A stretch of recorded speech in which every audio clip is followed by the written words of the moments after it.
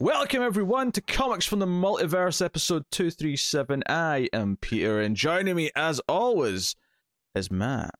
Hey, what's cracking? And despite telling you that he was not going to be here, due to potential dying diseases, Connor is here. I am. I may have developed a slight cough in the last few days, and that means I'm not allowed to go to work. So here I am, I guess. Yes, everyone's scared of the cough right now. Rightfully so, but it's just amusing that a lot of things that normally wouldn't keep you from work are now keeping you from work. My work is extra strict as well, because I have taken a test, waiting for the results, but even if it's negative, I still have to wait a full 10 days before I'm allowed to work again. On the upside, your knack for failing every test you've ever sat is going to come in handy for this one. Hey, I'm actually really good at tests. Like, test conditions suit me wonderfully. I just thought it was a good Except show. for quizzes on the show. I mean, proper tests. He's lost all of those, you're right. Matt won all those. Very good point. But proper tests, like exams, I mean, they suit me way more than they should. I think that just tells you the education system is broken if it's benefiting you somehow. This is a DC I'm a very Comics. smart person, thank you very much. This is a DC Comics podcast. We talk about comics every week. Oh, where did Connor go? We talk about comics every week. And coming up on this week's show, and he switched to the other side. Connor, how dare you? I don't know what happened. I said I'm very smart, thank you very much, and then Skype kicked me off the call. Well, So I was Skype like, what did you do? Skype clearly disagrees. I'll fix the placement of it. Let me do the intro to the show. The chaos that's started off on this episode. I'm not having it. Started off. So coming up on this week's show, we have Deceased Dead Planet issue 7. We have another week of Future State books. We have Future State The Next Batman issue 2. Future State Superman Worlds at War issue 1. Future State Immortal Wonder Woman issue 1, Future State Nightwing issue 1, Future State Catwoman issue 1, and Future State Shazam issue 1. We also have Batman Catwoman issue 2, Rorschach number 4, and then Connor's got a couple of Patreon books to talk about this week. He's catching up still. He's got Red Hood 52 and Undiscovered Country issue 11, so that's what's coming up on this week's show. Matt did also read Legion of Superheroes issue 12, but I'll just let him say that in about a sentence or two before we start everything else. Yeah. Just to keep it from adding to the numbers. So that's what's coming up on this week's episode. And mercifully, there's no news to talk about, so we can pretty much just get straight to books. That said, however, I'm going to ask Matt how his week is as I fix the cameras before we start that. Yeah, you do that. I'm okay. I've been dealing with sinus issues for like a week now, and I'm over it. Trying to get into a doctor's right now is also a real pain in the ass. Yeah, I bet it is. So, and then on top of that, getting called back into work, yet nobody knowing what's going on with the vaccine issue here in this country. It's just wonderful. So it's just a recipe for me feeling like absolute garbage today. Oh, But so I'm here. maybe a cheery episode. Yeah. Hopefully comics cheer Matt up a little bit. Yes. You already know how Connor's week's been. We covered that quite thoroughly. I had a mundane week. I don't know, I have nothing particularly exciting. Oh! I did have to put out a literal fire last night. In your home? Yes, literally a fire on the stove. Oh, dear. There was a towel. There was a What fire. did you set on fire? A towel, as I just said. Oh, I thought you were using the towel to put the fire out. No, there's a 'Cause towel. that's a common thing. The towel caught on fire. It was nothing serious happened, but it was scary for a split second when I discovered just the flame just casually going. Clearly, it just started though, because the smoke alarm hadn't even had a whisper yet. I think you're fine. Yes, but it was definitely a sight to walk in on, so that was my excitement for the week. So we'll get to the week's books as we do. Actually, there was one minor DC related point. You could hear me and Carl talk about this properly on the TV news that goes out on Monday, I think, maybe Sunday. But for some reason, the new Superman show is trying to be Man of Steel, and I don't know why. If you've checked out the trailer for the CW show, it's very odd. Nope. Don't like that. Yeah, we don't know yet that it's going to be terrible, but it's a CW show, so probably. I mean, to be fair, the best thing about Man of Steel were the trailers, but the fact that the trailer's actively trying to be Man of Steel is very odd. But Carl, I thought I'd mention that since that actually happened this week. But yes, let's get into the books. Let's talk about DC Comics. So we'll start off with our own Future State book. We'll start off with Deceased Dead Planet number 7. Not that I'm just giving that to Tom Taylor for top billing. That wasn't really the logic here. The logic was more, it's not a black label, and I'll put something before Future State just to shake things up. Yeah. Although out of all the books that should be black label, I feel like Deceased should be. Yeah, in a way, yeah. It's kind of weird that it's not. Yeah. It doesn't actually go far enough to say that it needs to be for the mature rating, but given that it's about zombies and a lot of murder, you would think that it would. Right, but on the same logic, Strange Adventures is black label, yes, and that actively, censors the swearing. But as a creative choice, they've said that they wanted to. So it's like, I mean, it censors the swearing, but I would argue the themes of that book are actually quite mature. Sure, but I mean, you can have mature themes in a child-friendly book quite easily. You can. I wouldn't say Strange Adventures is child-friendly, though. I mean, I wouldn't say it's unfriendly for children. They just wouldn't get it. They probably wouldn't enjoy it. No, they would like it. It would just be weird to them. But yeah, I think if this is a black label book, because I think it's what it's talking about, what it's doing is very mature, even if it's censoring the swearing. Deceased Dead Planet is kind of pulpy, despite its dark subject matter. Yeah, I mean, There's sometimes androids versus zombies, so I guess. Yeah, I wasn't saying that Strange Adventures shouldn't be black label, just more. I mean, maybe this should be as well. Oh, I'm glad. Yeah, it's just weird. Like it exists in its own little world. I mean, it started off as a mini, and then it got that the Unkillables, which was a mini of a mini, I guess you could call it, right? And then the sequel, and then the sequel, and then in between that you have the digital first that might not ever be released physically. We haven't seen anything yet. I don't. So maybe it will eventually, but from what I read, it didn't seem like it was friendly to being transferred into the format. So Dead Planet just exists as its own thing. So I mean, I get why it's not just black label, but at the same time, I feel like it needs its own banner. I guess Deceased is that at this point. Yeah, it's funny because honestly, this is obviously the final issue. This is issue 7, and I don't necessarily feel like this is really leaving it in a place that feels obvious for it to continue in any way. It feels like a nice, neat ending. It's the ending of the Deceased zombie storyline, right? But also leaves it in a place where you could tell stories in this world with this Justice League, no problem. You totally could. Do they want to do that? Is that a plan? I have no idea. This could totally be where we leave this and never come back, and it would be perfectly fine. You'd have this little trilogy of Deceased, Unkillables, and Dead Planet, and it would be a perfect little run to read. So essentially an 18-issue run, in terms of the page count. Yeah. That would make a very nice, oversized hardcover. Yeah. A nice little, plus that one shot they did in the middle of the first one. So you got about 19 issues of, it's a better way to talk about the actual issue, talk about how it wraps up and ends, and the kind of the final big moments that we have here, which, involves John being very Superman, and Constantine doing some very Constantine. very Constantine, yes. Notably, I had to not call him John, because that would have just made things confusing. Yeah. Too many Johns. It comes down to 2 Johns. I suspect that is the exact reason why whenever we have like Zatanna narrating it, and there are points when she mentions Constantine in a way where you'd feel like she would probably normally say John, but I feel like just to, even though it's spelled differently, I do think they did that as an intentional choice to make it clear just who she's talking about without any thought involved.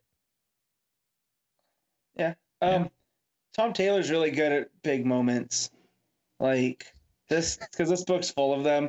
Like we knew coming in with the insight, I see. But no, just like we knew this is the last issue and it's going to end with a bang, but I didn't realize there's going to be like 4 different ones. Yeah, right. And each of them all feel very right and fulfilling. Yeah, it kind of breaks down into sort of. I mean, there's a lot of tease with Trigon and Zatanna and Phantom Stranger at the start, but it then breaks down to John and Damien fighting an Amazo on the way to the Australian base where the villains have been. So they're trying to basically turn off all the Amazos at the source. And And there's a moment where John, in his narration at the very least, says, "Oh, he just tried to kill my best friend. Like I'm not holding back now." Right. to the Amazo robot, which kind of is a sweet moment. Like the idea that he gets defensive because something almost kills Damien. He's like, "No, okay, I'm not having this now. Right, enough of this shit." But you have a couple of sweet moments. You have a moment where the military that are working for the villains refuse to attack Superman with their whatever plan they've got to take on a Superman-like being. And John thanks them for it afterwards, and it's kind of a sweet moment. They're like, dude, I'm not hurting Superman. Like, there's a line here. Yeah. Millions of innocent people turn to zombies, yes. Superman, no. I get it, though. I understand where these guys are coming from, because as far as they're aware, they're zombies, they're dead. Just, take them out. Let's make the world safe for the rest of us. But this is Superman. That's different. Oh, yeah, as it's pointed out even in this issue, none of these characters know that there's a cure. Right. That is not knowledge. Even when Superman and Batman are talking about it, they're saying, "Hey, yeah, these villains, like, they don't actually know that we can cure everyone yet, so we can't hold it against them that they had this plan in place. We can't really." So, meanwhile, you've got Wallace speeding around, delivering the cure with his Doing cure as gun. fast as possible. And him and John saying that they'll race and they'll meet in Asia. You go this way, you go that way. That's another one that just felt right. The idea is that they're trying to stay ahead of the Amazos because the Amazos won't target anyone that's alive. Right. Yeah. So, you could have almost done a full issue of that, just like them trying to stay ahead. That could have been a fun, like, tense issue, but there's so much else going on in here because we have to also fight Trigon. Yeah, it's like 3 pages in this at most. Well, and I like how the Australia stuff resolves itself with they're all standing there and Penguin automatically recognizes Damien. He's like, "You're the Robin," right? And that's when they go to shoot Superman and they say no. And all of a sudden, he just falls to the ground. And you find out that Constantine has used the Ragman's cloak to basically pull all the corrupt souls that are in that bunker. So a nice bit of commentary out of Tom Taylor. Quite a feast as well, I'd imagine, given the characters that were in that bunker. All these people that were just self-serving during a plague. It filled up, to the brim. So Constantine could fight Trigon, which again, I appreciate Tom Taylor's version of Trigon, who's essentially just the devil, right? Like in other continuities, he's like just one of the demons or, a multi-dimensional being. But here, like, no, he represents the eternal damnation of afterlife as he keeps taunting Constantine with. So I thought that was pretty cool. Yeah, Constantine... I like when he is like the king of demons, which you see sometimes. Constantine does knock him down, but ultimately his plan is to be killed, so that because he's taken Deadman's powers. So now, as Ghost Constantine, is how he's actually going to beat Trigon. But so that's kind of how it wraps cool up. Too, with Taylor doing the narration from Constantine, where he works in all the different magical aspects, with the speed of Mercury and the strength of Hercules, and combined with the forces of order. Yeah, it was like using Xanadu's crystal ball to, just see far enough into the future to avoid the attacks. Right, and then he would come back around on the next part of the attack because he had the wisdom of Solomon to know. And you're just like, oh man, and then you see him get taken down, and you're like, crap. Which I forgot that he had taken Deadman's power. Like, I know that was a big moment, but with how fast this book has moved, I forgot that was a plot point. So then when he appears to Zatanna as a ghost and he's wearing Deadman's like costume, I thought that was pretty cool. Like, he's got the big D on the front. Yeah. I thought that was pretty cool. Yeah, and it's all Zatanna's narrating this whole Minnie's been Zatanna narrating, so her perspective and sort of being very reminiscent and saying goodbye to him and all that. It has a lot of moments. Basically, we get a montage at the end of like various characters who were still in one piece to come back alive, if you will, including Jonathan Kent, for example, is like, hey, you've grown, Grandpa. You've grown my grandson quite a bit. Because... Well, and it kind of reminds me of Endgame too, because like this is like the post Yeah, well, that's what I was going to return. say. Is for all these people who have just came back from being a zombie, no time to them, no time has passed. Right. But all these people who left the Earth and came back have been gone for what was it, 5 years, something like that. Yeah. Something like that, yeah. Yep. So I thought it was pretty cool. Yeah. Also, at the beginning, I skipped over the new Justice League. Kind of, we get to see them go fight the Amazos, and you have Cassie's Wonder Girl and Cass's Batgirl with the lightning effect, and Mary Marvel, and like I want this team. I want a book with this team. Like, and that's kind of what I'm getting at. I think Big Bad is on it as well. We got like this team here where, okay, we can continue in the deceased universe. It won't be deceased with the zombie stuff. That's dealt with. Right. But we can play with this Justice League if we wanted to. And maybe Taylor does want to. I don't know. Yeah, it's a real cool like selection of characters that he went with, and just when you read all of these, like, because what's cool about these two is you don't have to read them all, but if you do, this all adds up. So the fact that Cass has gone through so much to get to this point where she has the bat suit back on and she's taking out the Amazos, it's a real good feeling. And the Mary Marvel, she's attacking with the living lightning. I also think that ending the book, because at the end of this montage, the final page of the book is actually, it's Dinah and Ollie, and I think not just because she's been like promising them all this mini that she's going to somehow find a way to bring him back, but because they were such a core part of that first mini, it's a nice way of feeling like bookending the entire run.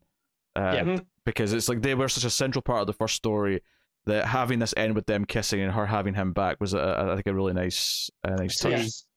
It proves that Tom Taylor, as much as he can devastate us on a regular basis, does like to leave his stories hopeful at the end. Well, that's the thing. I mean, I think Taylor's devastation is always based in knowing exactly what we care about. So that's why it always hurts. He knows what buttons to push. It's not just it's not that he's getting things wrong and we're getting mad at him. It's like, no, he's pulling the strings that, why we care about, say, a Dick and a Babs relationship, or why we care about take any pair, like why we care about that particular pair, and he knows how to make it hurt. So, pretty much. It's hard to find much fault if you've been enjoying this series, you've been enjoying this saga since it started, and it must have been 2018 this all started now. Yeah, I think so. Maybe 2019. I think it was October 2018, wasn't it? I'm sure it was towards the end of the year. Was it? Yeah, that sounds about right. Yeah. I just remember the great movie, like they started off, the variants were like really good. They've gotten a little bit, I don't want to say worse, but less inspired as we've gone. Yeah, the art's not gotten worse. It's just the concepts of what movie posters are taking have gotten a little bit. They could pull from, right? Because that Blade Runner one was really cool, but like they started off as horror because when I was organizing my comics, I have the first couple that were like really inspired. Like I think the problem is that DC seems to have insisted, or Warner Brothers seems to have insisted, that the posters have to be Warner Brothers movies. Yeah. And I feel like that limited their choice a bit. After they'd done the obvious like 4 or 5, it was like, now we have to start doing other genres. And I just checked, by the way. The first issue was May 2019. Oh, there you go. Really? The reason I thought October was that's when the first mini ended. It had its final issue the day before Halloween, so that's kind of why that was in my head. I mean, it just shows you how little a gap there was then between that and Unkillables, because Unkillables was the start of 2020. Did it start in 2020? I don't know if it started, but the last issue or 2 were in 2020. It was right at the start of the year. Yeah, that sounds about right. So it shows you how much of a gap there's not been between the various parts, which is nice. And it's kind of why it's kind of felt like an ongoing in a lot of ways. It has just felt like we've had a deceased book for a year and a half, give or take. Yeah. But hey, but Taylor's got other things to do at DC, so I mean, we'll be seeing him elsewhere, including ongoing Nightwing, baby. So, what are you going to give issue 7 of Deceased Dead Planet, Matt? I'm going to go with a 9. I think it really handled the juggling of all the stories real well and gave us a fitting end that didn't, like, it should have felt rushed, right? Because there was a lot going on with the end of the last one. And all of this it hit its, pacing real well. So yeah, 9. Yeah, it was set up well enough. I don't think you felt that too much. Connor? I'm going to go with an 8.5. And not that I think it feels rushed, but I do think maybe we could have had an extra issue. I know this was already 7, but just one more feels like this last issue was particularly dense, even though it read quite quickly still. There was a lot in it that I feel like, no, we could have explored a little bit more with it. Yeah. Yeah, I'll go with an 8. I think I've liked this book a lot, but I think it almost suffers a little bit because I think Unkillables was like next level stuff. I think Unkillables is the best part of Deceased. That 3-issue. Fair, that's fair. Mini, I think, is the crown jewel of this whole thing. This was good though, and it paid off a lot of stuff that it had been setting up. So I also just remembered. Now there's a cure. Superman's still in the sun. So yeah, maybe a potential sequel would have John going to the sun. And... I mean, I'm surprised Matt didn't gush about how well he treated the idea of Superman here. You're literally defying fate as like, he was supposed to die, but he's Superman. Screw it. Right, because he's a spec, and as a spec, I'm telling you, you're stopping. Exactly. That was great.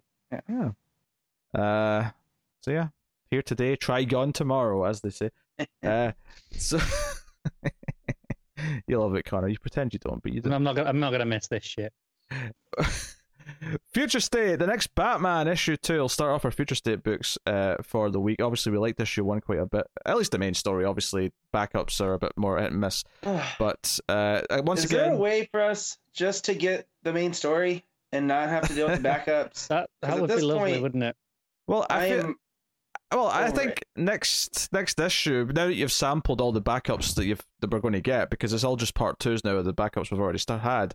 I think next time, if you want to just not read the backups, you can. You have that choice. I mean, yeah, but you're right still now, spending $8 for what, 25 pages? Yeah, wait, Matt, we knew this. As soon as we started talking about DC putting backups into their books, we knew this was going to be a possibility with some of them. I get where Matt's coming from. It feels a little bit more significant on these books, like this one in particular, and I think the Superman one this week, which are so big and such a price compared to, well, it's an extra. Like most of the backups that are going forward are like, it's an extra $1 for 10 pages of backup, whereas this is like quite significantly more than that. It's not like, to me, and I'm glad you brought up Superman too. The main story versus the backups, the gap is huge, and I really wanted to like the backups in this one, and I just, we'll get to it. But so far in this particular book, the Outsiders backup was fantastic. Everything else, yeah. Well, we'll get into it, because I mean, I had a lot of pages to read this week, and certainly 2 of these books being 60 plus pages was not super helpful in that. But I mean, the main story here, I did like again. Now, the art is good. It's not as good as the first issue because it's not the same art. It's not Darrington again. It's Darrington's still doing the breakdowns, but Laura Braga's doing the finishes. Who's still good, but not as good. At least, it's more blocky. Taste depending. It's more reminiscent of Dexter Soy and the thick lines and the kind of blockiness that I don't know. Like Darrington had a flow to it. And I know he's still doing the breakdowns, but I don't know. Like this art felt more like stiff, and not that makes it bad. It's just it's different. Honestly, one of the biggest differences as well, I feel, is we've got a different colorist. Because we had Tamara Bonvillain on the first issue. It's Arif Priyanto on this one, and it's I feel the difference. It's not as deep with the colors. I think is a way to describe the first issue of this. I feel bad for saying anything negative about it, honestly, because if we didn't have the art in the first issue, there'd be very little to complain about. This would not be something we look at and say, "Oh, this is subpar art" or anything like that. But because it's not subpar art, it's not like when I opened it up and it wasn't Darrington, I was like, oh. Yeah, because we had the first issue, because we had the different art, and then we come to this instead. Instantly it has to be compared because it's issue 2 of a thing. And I still think there are some very, very good art in this story, but it's not as good. And I think it's a little bit disappointing that it's a 4-issue mini that we've known about for a while, that we couldn't get the same artist on just all 4 stories, just get ahead on it. Yeah. I don't even. This I is haven't. my vibe on Future State thus far. Is it definitely felt like, not that it was like necessarily thrown together, but there is a, hey, kind of try what you want, right? I think the fact that they didn't have enough lead time to have the same artist for 4 issues worth over 2 months tells me that maybe this was thrown together a little bit more last minute than we maybe thought before. I don't know if I agree with that, because and it's kind of what I was going to say when you were complaining about there not being the same artist in all 4 issues, which I agree I would rather have. But I feel like I hear you make that complaint a lot, and it's not that it's an invalid complaint. It's more that it's just the way comics are now, and clearly they have no interest in changing it. So here's the thing. I disagree that. Hold on, let me finish my point here. I don't necessarily think it indicates the Future State was something. It may have been. I'm not saying it wasn't, but I don't necessarily think it indicates anything, because I feel like comics in general have been that way for a long time now. No, this is where I disagree. I think DC Comics have been that way for the last few years. Well, that's what I mean. I'm talking about DC, because that's what we always talk about. Right, but it's the double shipping that's mostly been the cause of this. Beyond that, they've mostly stuck to artists for full arcs, give or take. Mm-hmm. And that's what I mean when you especially with this is a mini series where they have that awareness of this is all it is. This is something they're going to want to sell in bookstores in the future. I feel like it would be really easy to give them the lead time and have this be more consistent, especially as it's not like Nick Darrington's not on this issue at all. He's still doing the breakdowns. So he was clearly still involved. It's not like they divvied this up straight away. This was, okay, it's not going to be finished, we'll hand it over. Yeah. Yeah. That's just my thing too. And I don't want to say that. I mean, I feel a lot of the backups are half baked, but again, the main stories, like I feel like this is a story that Ridley's been wanting to tell for a while, just because kind of what we had heard with Generations, those rumblings early back, So again, I feel like the main stories are fine, and then like, yeah, give or take different art. Like that's not going to change how I feel about the story at the end of the day, right? But just some of them putting together the backups, the ones that they choose, and the creative teams on those backups, and then alternating those backups. I think a lot of the backups... It feels like they're just trying stuff to see if it works, you know what I mean? Yeah, and I don't think that's actually a bad thing, to be honest. The backups, to me, it feels less like they're half-baked and more like they want to try a lot of new names. Not that every name on these backups are new, but a lot of them are. A lot of them are fresh names in DC that I don't recognize. And I feel like, yeah, there's probably a sort of like, let's try some different things, let different writers and artists try different stories. And some of them work better than others. Some of them feel a bit extraneous. The problem is, though, is if you don't put them on a Batman book like this as backups, then how many people are going to read them? Is kind of the long-standing problem that we have. And that's what I'm saying. They're just throwing stuff up against the wall. And we'll get there. There's probably some backups more than others that are inherently more sellable as titles. Like, the second one in this is the name of the story is Batgirls. That book probably sells just based on its own name. No matter what team you stick on it, you can stick, someone with no experience at DC Comics whatsoever. But you say, all right, we're putting out a Batgirls book for Future State. That probably sells as a 2-issue mini. It maybe does. Batgirl wasn't really selling that well beforehand, though, so I'm not sure if that's as true as it once was. But again, that's just like an ongoing problem we've had across the board, particularly at DC, where you have to slap everything on a Batman book, or to a lesser extent some of the other big characters. But that's I don't know. It's I feel like doing a bunch of backups and seeing, throwing everything at the wall and seeing what sticks. I don't necessarily think that's a bad thing, though. Like I don't know what the alternative to that is. Like, do you want them to try things internally and just not let things see the light of day if they don't work? That's kind of what the editorial process is for, right?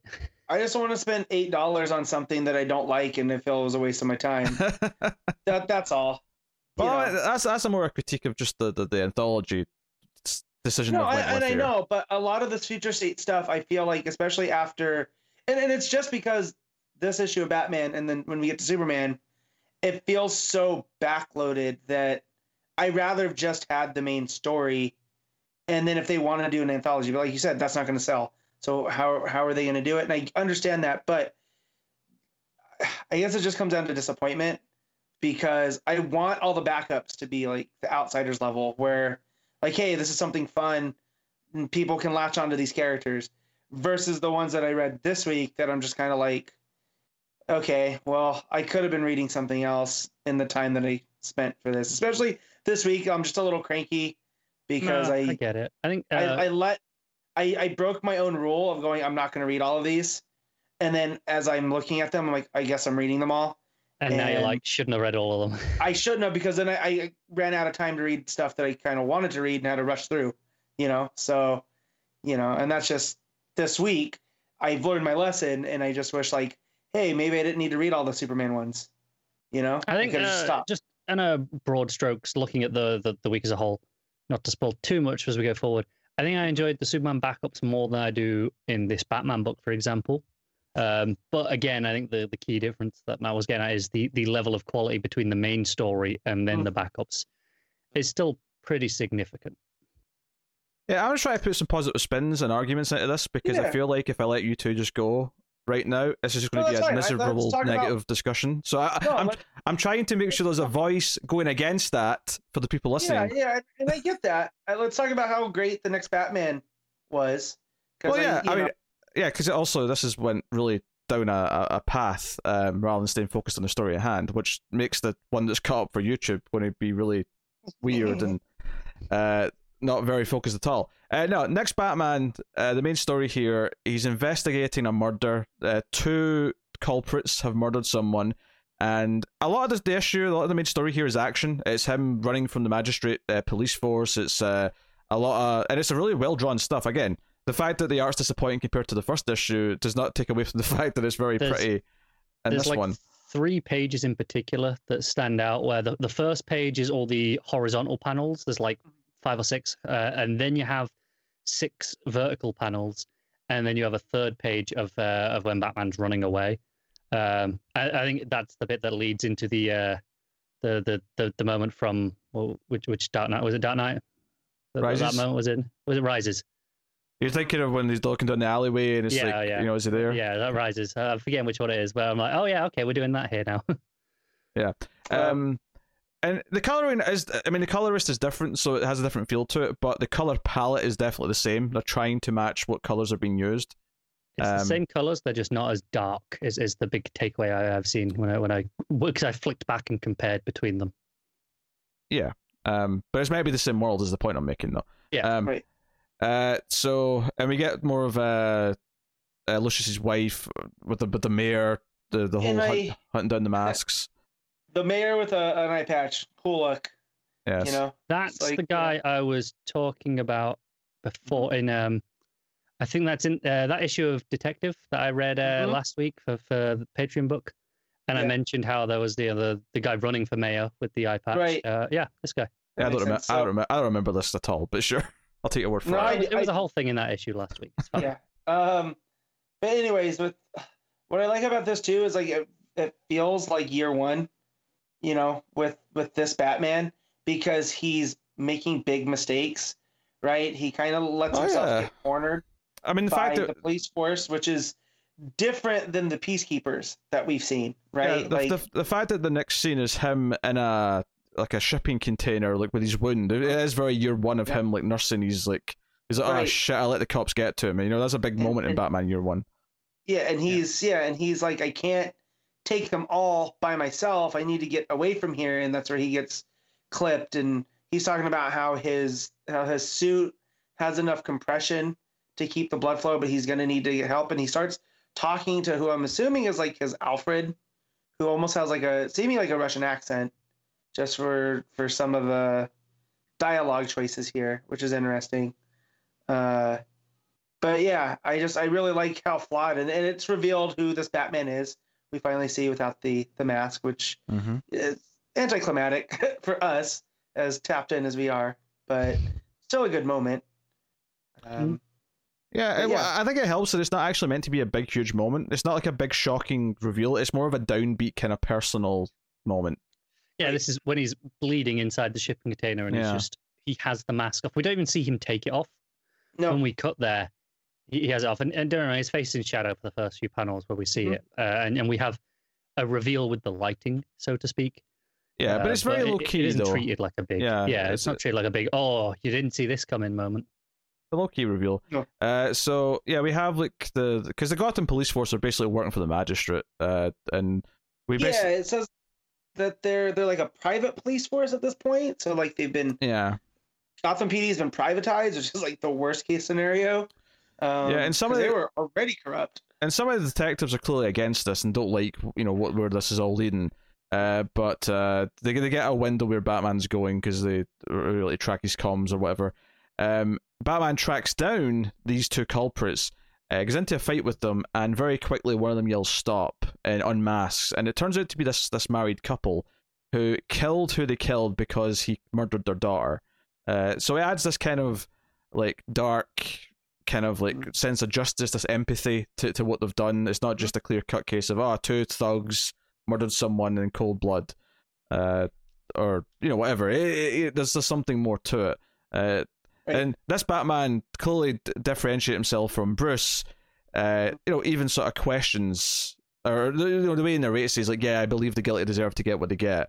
Like his instinct isn't immediately to, "Oh, I'm taking you in for murder."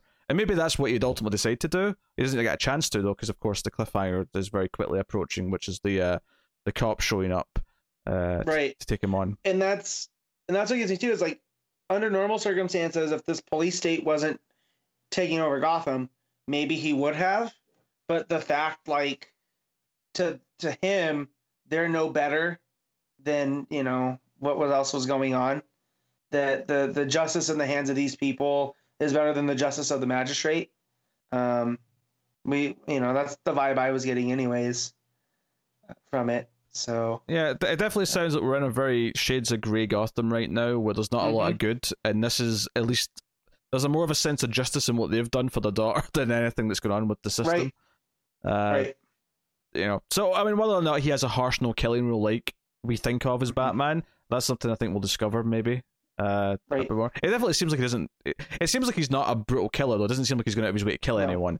But if he lets this slide, for example, as maybe an interesting character beat that'll differentiate him from, Bruce. Well, and we also get his mom talking about what the masks have done to her family, and about how the Fox tech is kind of what is propping up the magistrate, and all this different technology, and they came to her because the law, as it's written constitutionally, wouldn't hold up, in that she's not against the law for what it stands for, but how it's being enacted. So that's her with the mayor, and they hint of what happened to her daughter that the masks are involved with. So that added another wrinkle. Like what happened to Tam so bad that it caused her mom to do this, her dad to side with what seems like the magistrate, and then her brother to take up the mantle of Batman, Yeah, it definitely seems I like that. A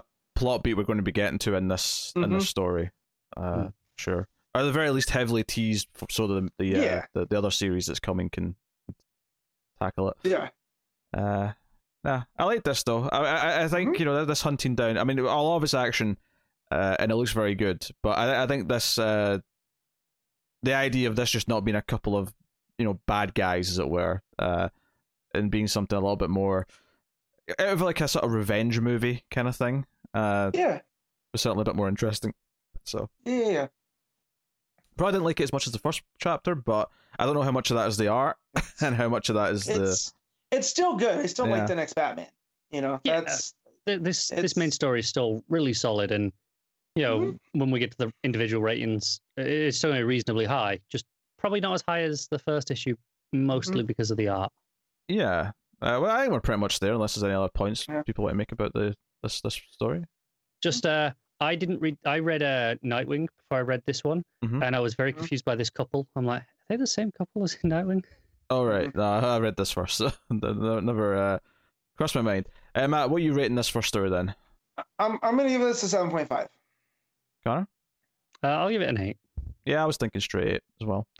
So that's the first story. We will rate as a whole at the end, as we've been doing with these more anthology books, especially with these ones that have got, like, the backups are basically full-size stories. Because like the first issue, this is 3 20-page stories, except you're not getting part 2 of the backups from last issue, you're getting part 1s of another set, and then you're getting part 2s in issue 3 of the first set and issue 4 of this set. It makes sense in your head if you've wrapped your head around it, but no, it makes sense. Well, we'll get there. Yeah. So yeah, this is the Batgirl story, which naturally was one of these stories that I was the most excited for, just based on it's Cass and it's Steph and it's a Batgirl story. Really curious to see what this is going to end up being. Yeah, I have a pretty major critique immediately in that I didn't like know, oh, this is the Batgirl story. I'd forgotten what was in the issue. I just kind of started reading it, and there's a character revealed pretty early on, like a couple of pages in, that if I hadn't read one of the other books last week, I would not have known who this was for pages. Mm-hmm. And that's kind of unforgivable. Yeah. I think that's a fair point. Here's my biggest critique with this one. It's way overwritten. Oh yeah, far too many words, that's for sure. Especially when you're dealing with Cass, whose main character point is she doesn't speak a whole lot. Well, and when she does, you listen, right? I'll make 2 points on that. One, I think it's fair to accept that years in the future she speaks more fluent, right? I think that's a fair point to make, is that she wouldn't still be speaking the same broken English she does now. 2, I will say that she doesn't actually have that much dialogue. I mean, don't get me wrong, the bubbles she does have are far more wordy than she normally does. It does stick out. But when she meets Steph, like, most of those bubbles for like 4 pages are just Steph monologuing for constant. Yeah. And like, did you guys get that it was Steph right away, or just because you knew it was Batgirls? Maybe I knew it from her because of the one before. Yeah, the Robin book last week. Yeah, because of the eye patch, and you were like, oh, okay. But there's no signifier to me, like, so Steph talks, right? But here it's just like a Tarantino character that does not stop talking. She doesn't feel like Steph. There's not a lot of Steph's character there. Not at all. And it's just like, if you're gonna do a stylistic thing of she's talking this much, then and you're doing a Batgirls thing, I would have leaned into Cass not talking as much, right? And just let her keep talking and keep talking. And instead, you get this overwritten where I felt like Connor reading a Bendis book. I would turn the page and see all the bubbles and go, oh my God. Yeah. And I would get annoyed. And like, this is a story I feel like I should like, because I like all these characters. And why are all these heroes locked up in this prison? Like, why is Jimmy Olsen there? Why is Beast Boy there? Were they in Gotham when this all went down? Yeah, well, let me sell some context here. So the main gist of this story is that Arkham here, there's Arkham, isn't it? Is it Arkham? Sure. It may actually not be Arkham, but no, it just says the magistrate's detention facility. Yeah, so it's their place. So when Cass is interested at the start, you see that a lot of the detainees on one side are villains and the other side are actually heroes. So Beast Boy's there and some other characters. But the purpose of this story is that Cass is trying to get. She basically has started to believe the rumor that Batman is really alive. And she believes that he's trapped down below. There's actually more on this in Catwoman later, which we'll talk about when we get to that book. But she wants to get below to the basement levels where she believes Batman is being kept. And it turns out, we actually see later on that Babs is also down there. Or, I mean, I say also, we don't know for sure that Bruce is there yet, but Babs definitely is. So yeah. And the vibe that I got cutting to the end is that she's the one that sent out the signal suggesting that Batman's alive, but not necessarily Batman, right? Well, I don't know. It's hard to say because we do know that Bruce is alive too. So yeah, I don't know. I just took it as because it looks like she's hooked into all these cables and stuff, and her being Oracle, I feel like that was her reaching out for help, but we'll see. Yeah, I don't know. Yeah, I mean, I can buy that she's not necessarily knowing that Bruce is alive, and it's more she's trying to keep the spirit of the bat alive to give people hope or something like that. I can totally buy that. That's what I took it as, and But the big conceit of the issue, though, is that when Cass gets thrown in a cell with Steph, like, the way they talk about her, it's like she's turned bad, and she's now like the leader of all the criminal gangs in the prison, We find out later that she's actually just kind of a double agent, and it's all. Felt to me like an excuse to, this is why she was written out of character and terrible. All this, she was like, it's fine, just write it all away because she's undercover. Yeah. And I'm like, I don't buy it. When I got to the reveal that this was all just undercover because she had to get close so they could eventually do whatever, I was kind of like, okay, so you haven't completely character assassinated her, I suppose. That's nice, but I still didn't really enjoy reading the first half of this issue because I was looking forward to Steph, and Steph being Steph, and she just was. You got none of that. Yeah, no, I got some hard-edged character who. And Isaiah, unless you know that this is Steph, you would have no idea because. So she's introduced, and it's a big hey, look, it's me, kind of, it goes, nothing to say to your old friend. It's like you're supposed to immediately know who this is, and then 2 pages after that, you have once a Batgirl, always a Batgirl, right? And you're like, that could maybe give it away, but it's not even. Again, if you didn't think this was Steph, it's not 100% clear because it could be just on that Cass, right? Right. It's not until a full 6 or 7 pages after that reveal where Cass actually says spoiler, and then and then it cuts to her as like, to definitively kind of place it as that character, and that's insane. That's like a third of the issue. The only thing I'll say against that, because I agree pretty much all with everything you just said, except for the fact that the title page is the page before that. So I think the title Batgirls would probably give it to you. Yeah, well, I mean, but the way that it's written, though, I get what Connor's saying. Yeah, no, I mean, I get it. Yeah, but because I mean, I have to admit, I didn't really remember what was coming either. I only remembered that this is a Batgirl story when it revealed Cass. I was like, this is the Batgirl story. I didn't remember it was in this book. I'd still forgotten that it was a Batgirl's story, and I was just like, it's a Cass story because I'd just completely forgotten. So y'all didn't read the cover? No, you're saying? I never read the cover. Never. I look at the art and then open the book. Yes. Stupid me. Yeah. I mean, so here's the sad part of this is I think conceptually, if you told me, okay, in this future state scenario, a bunch of heroes, but most notably including Steph and Cass, are in a prison, Barbara's in the sort of solitary, deep, lockdown state underneath, and it's all about them trying to get to her and prove that Batman's alive to regain hope. On paper, just what I just said sounds amazing to me. I love it. Right. I love it. But they actually had to write Steph as like a hard-edged prison character for some reason, and it just sucked all the fun out of it. And she's like the leader. And when you haven't, everyone's serving her. Yeah. Well, also you have how do you say the artist name? Is it Aneki?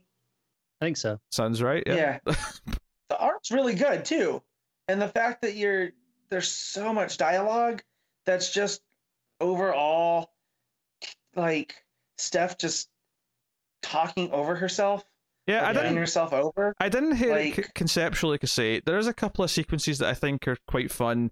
Particularly the sort of montage of Steph going around making sure that or actually, it's Cass going around trying to question all the villains, but because Steph's basically warned everyone not to pick a fight with her, it's kind of this little running gag for a montage where she pushes Killer Croc, for example, and then Croc's about to get angry and punch, and then he goes, "Grr, sorry, I must have lost my balance in your box." So like that was a vaguely amusing little sequence of like scenes. I thought. Yeah, and that's where the art gets to shine because Steph's not on page talking, so yes, yeah, not all covered up.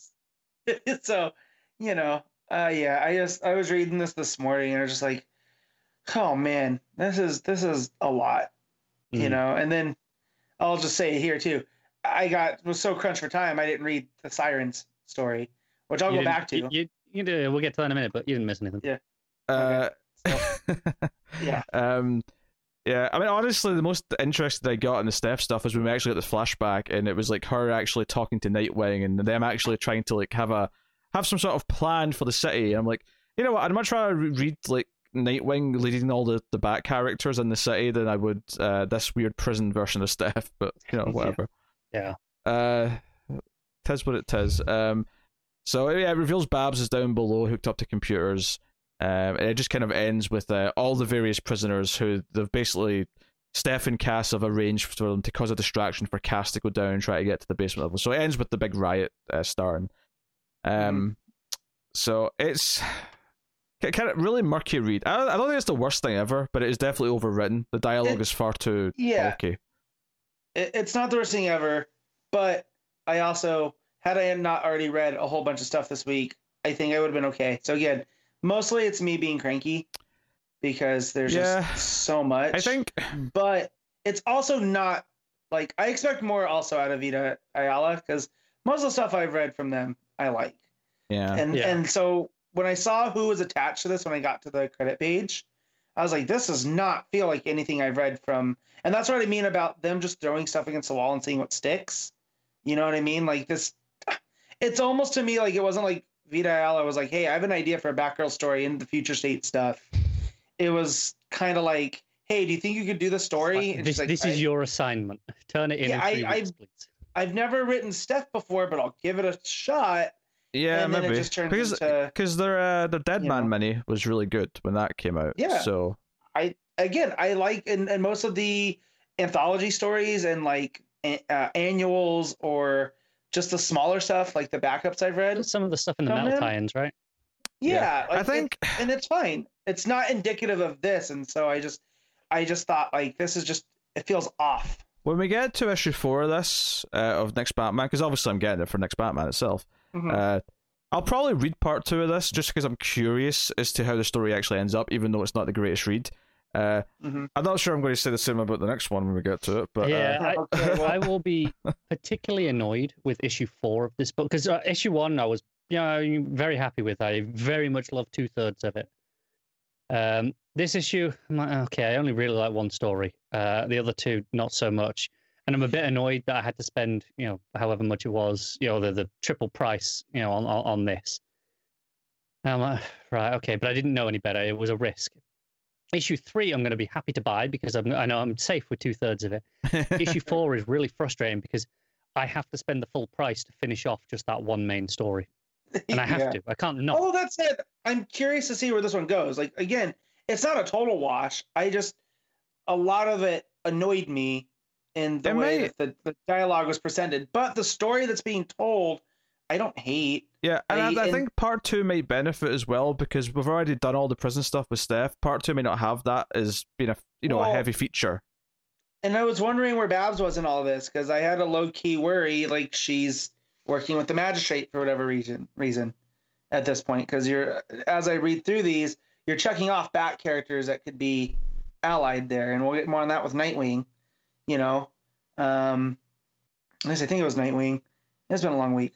And so Babs was one of the ones that was noticeably absent. So to see how she's involved in this it adds a layer that keeps me interested, at least, I get it. I think for me, this was just too badly written that I've already written off the second part. I don't want to read it anymore. Even if the story presenting the ideas is solid, I don't have any desire to actually read it. I'll just hear from whichever of you guys ends up reading it. What happens with Babs, I guess. Yeah. So there you go. That's the Batgirl story. I wish I was more positive, but it wasn't really. I mean, it had the Batgirl characters in it technically, but one was unconscious, one was like a super weird prison boss version, and there's not really any Batgirling to speak of. So, have you guys ever watched Venture Brothers? Nah, sorry, no. So there's an episode where the arch villain, their arch nemesis, ends up in prison, and the 2 boys get sent to prison too, and he's talking like he runs the place, but he doesn't. And those are the vibes. I was getting Monarch vibes from Cass, and it just, it was just weird. So. All right, Matt, what are you rating the Batgirl story? I'm gonna give this one a 5. Connor? I'm gonna give it a 3. I think it would have been a 4 just for being so overwritten, but the not naming Steph for so long drops it a whole point. I want to agree with Matt and go with the 5 and go right down the middle. Disappointing I really for like sure. art. I don't want to lose that. Yeah, art, great. Yeah, it's not the worst thing ever. I want to reiterate that. It's just really disappointing given what it could be and what it should be. So that's the Batgirl story. So there's a Gotham City Sirens story, part 1 here at the end. Paula Sevenbergen writing with Rob Haynes on the breakdowns, and then Lupacino on the pencils. That's interesting. Lupacino, not it. Yeah, this is. You can tell this isn't entirely Lupacino because it's easily the weakest work I've seen. And that's why I was going to get back to it. But if I'm not missing, I mean, it's not like I won't own it because I kind of stopped reading halfway through. I found myself just scrolling, page. Yeah, I wasn't actually reading it anymore because I was just checked out. Well, no need to call me a hero, everyone, but I did struggle on through and finish the whole thing. And do you have anything insightful to say about it? Well, kind of. My biggest takeaway from this story, which is basically Catwoman and Ivy, and Catwoman feels nothing like Catwoman in her own book, in the Future State book that we got this week. So that first and foremost. But essentially, they found a robot because they're trying to take down this Dilton, I guess Elon Musk-esque villain or whatever he is, and they've found this robot that he built, but she kind of wants to go against them, and we get a flashback to how they found her halfway through, but she's already kind of there at the start of the issue or the start of the story. And honestly, the biggest takeaway, because they set up that this robot was kind of awake doing stuff for like a week before they found her when they broke into this guy's place, and the biggest thing is that she binge watched a bunch of TV shows, so there's a lot of awkward TV references sprinkled throughout this issue. There's a reference to shows that I like, there's a reference to shows that I've not watched, but even the ones that I liked, it just kind of felt weird. Like, oh, this is like a character on The Shield. And it's a great show, but from a writing perspective, this feels really clunky. It's like when they're all sat there drinking the cocktails, and one of them's like, this is just like Sex and the City. I'm like... And that comes back because when you get the flashback later, when they found her, before they go in the room where they find her, like, do you hear the Sex and the City theme? Yeah, I think so. And then they go in, and like, the robot's sitting there watching Sex and the City. It's really weird. I dodged a bullet on this one, didn't I? It's not good, Matt. Yeah, the whole, it's like a really, it's not. I feel really cruel calling it like a weird fan fiction thing, but it's so based on referencing other material. It feels really kind of amateur in what it's doing. Like it's instead of just relying on its own story, it's, I don't know. I got very little out of this, and a lot. They got like a nightclub that's been developed in Gotham that's run by Sam Bradley. And it's a nightclub where both heroes and villains go because it's basically shit for everyone in Future State. So they all just unwind and go to the same nightclub together. Even that concept feels like this is just weird fan fiction. This is like something that belongs on Tumblr. This is not a comic book. Which tells me Pete has spent time on Tumblr, if he knows what belongs there or not. How dare you? Maybe I've just heard evidence of these Tumblr ongoings. I'm not gonna judge if that's what you're into. Cool, just stuff starts to make sense now. I really dislike this line of thinking that Matt has brought to the table. So logically, it makes sense, and he's having a hard time undoing that logic. Yeah. So at the end of the issue, who is it that bursts out? Is it the magistrate police force or whatever? But they bust in and shoot Catwoman. She's lying on the dance floor bleeding out. Oh, great. And that's a cliffhanger. Oh, Sam Bradley gets shot multiple times in the back, so he's probably dead. And he's just a human. So, like, yeah, I don't know. I mean, it's just Catwoman, to be fair.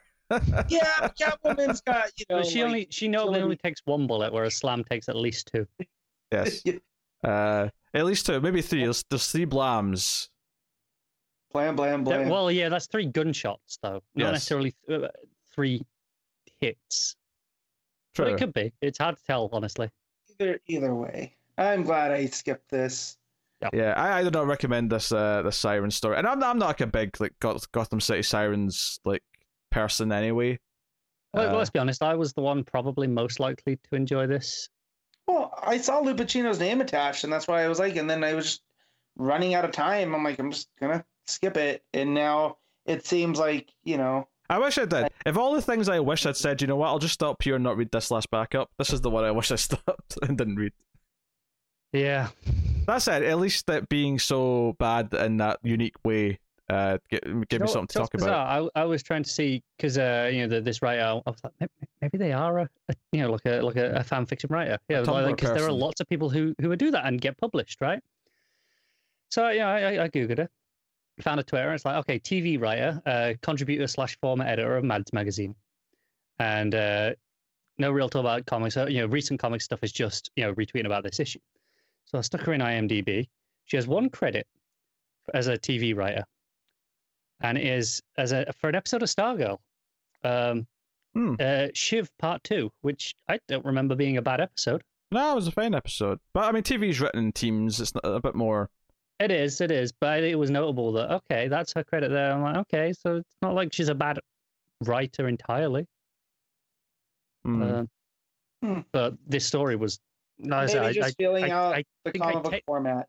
Yeah, like technically I finished it, but I don't feel like I did, because I got to the end, but there was at least like 3 or 4, 5, 6 pages maybe, where I wasn't really reading it. I was just kind of not taking it in. I was just kind of staring at the page for 15, 20 seconds and then going to the next one.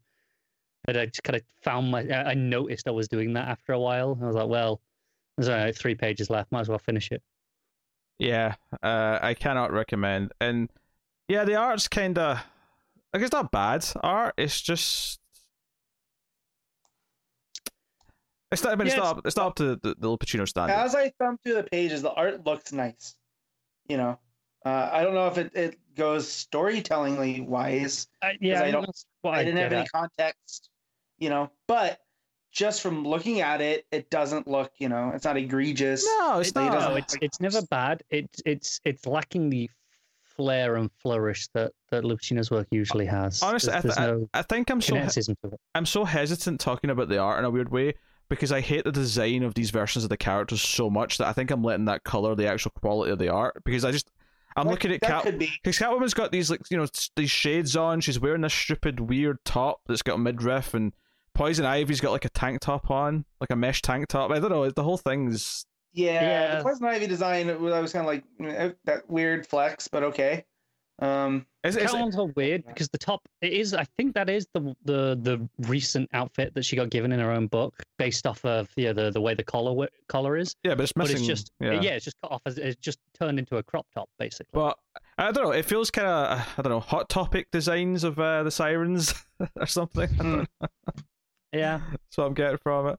All right, I'm going to stop shitting on this now. We've got more books to talk about. You didn't read it, Matt. Connor, do you want to give it a... I give it a 3.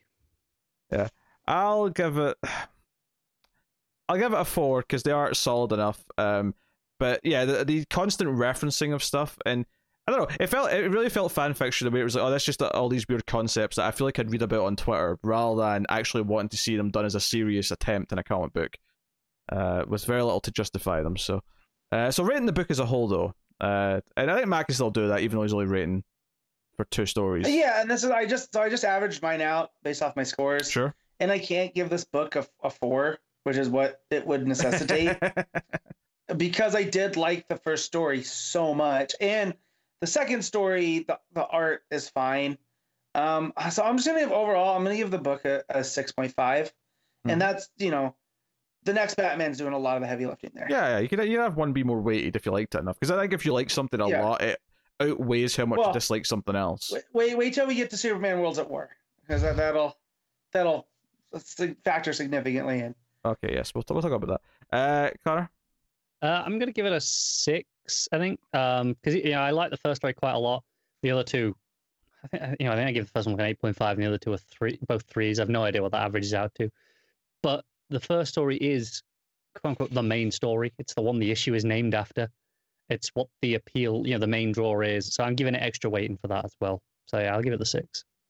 Yeah, I'll give it the 6 as well. Again, first story's really, really good. And then, yeah, everything we just said about the other two. Let's move on. Let's not dwell on the bad things. Let's move on to other books. Right. Future State, Superman, Worlds of War, issue 1. You'll notice I'm not saying creators for some of these books that have 10 creators on them. We'll just say them as we're going through them. 4 stories in this issue, I think. Yeah, because this is not 3 20-page stories. This is 1 20-page story, and then I don't know how it's divvied up, but they're all a bit shorter, obviously. The rest of them. They seem to read a lot quicker than the Batman ones. Yeah, I'll give them that. I think it was a 10 and 2 15s. I want to say, or something like that. Could be. I'll check as we go through. I wish this Philip Kennedy Johnson story was longer, and we didn't have 3 backups. I am suddenly very optimistic about Philip Kennedy Johnson taking over Superman in action. Yeah, well, that's the key point here. Yes, Philip Kennedy Johnson, who wrote the main story in this, is going to be the writer on both Superman and Action Comics come March. Right. And Jan art doesn't hurt. Of course not. It never does. The biggest problem I have with Janen's art in this issue is that we don't get enough of his Superman at the end, the Yeah. Warworld Superman. Yeah. Yeah, I actually think Barbarian Superman? I think I was pleasantly surprised at how much this was not just because I was kind of went into this. Oh, it's going to be some sort of Gladiator Superman story on Warworld, Mhm. whatever. I think I'm Yeah, pleasantly like- surprised Planet that Hulk. that's not what this is. I mean, Mm. that's technically going on as a sort of framing device, but the actual main story here is about this young girl who goes to Smallville, which has become like a really crappy tourist attraction because it's the birthplace of Superman. It's well, it's The a home mecca. place. the home place, yes. Yeah. And she goes to this meeting where people are sharing their stories about where they think Superman is, because most people will believe he's dead. Because keep in mind, this is post John shrinking down Metropolis, which people seem to have a very sort of villainous opinion of whenever they talk I about get it. why. Yeah. Yeah. But But here's the thing. Here's the thing. This story, and this is why it probably appeals to us, and certainly why it appeals to Matt, I think, is this is essentially someone arguing for what makes Superman Superman, when everyone else, when the other people at this meeting are saying, no, Superman is Superman, and he wins the fights he wins because he is stronger, because he has superpowers. And this girl's saying, no, that's not what makes him Superman. And it's accentuated at the end of the story where she stands up and says, because they're all sharing stories of how Superman saved them, and she stands up and says, no, Mhm. Superman didn't save me, Clark Kent did. And, she walks away at that point. yeah. So- So which tells me what I need to know about Philip Kennedy Johnson, which is something that, if I can just base it off of the story, is he believes that Superman is Clark Kent, right? Like, because there's always that theory that Clark Kent is the disguise that Superman puts on, right? And that he's always Superman. But I never agreed with that. I always felt like he is Clark Kent through and through, and like the Clark that he is in Smallville is who he is regardless. And here, that's what a she key ends up- point. Yeah. Matt, is I would always argue there's three, and that the real one is the Clark from Smallville, and then the Clark in the Right. Daily Planet who's disguising himself is a bit more phony. Right, but It's a bit exaggerated. But people even would suggest that the Smallville Clark is a disguise because he's an alien first, which that idea is something that while he is from Krypton, he was raised by the Kents, right? And so he is the way he is, not because of his powers, but because of his upbringing. And that's something that That's no more a disguise than someone who's in the closet, not revealing, not coming out yet. right. Yeah. And that's what I always refute is like, no, that's just who he is, right? And he has to put on that disguise, like you guys are saying in Metropolis, because he's playing a part of, of all of that. So But bumbling And Clark here- Kent is definitely a disguise. yeah.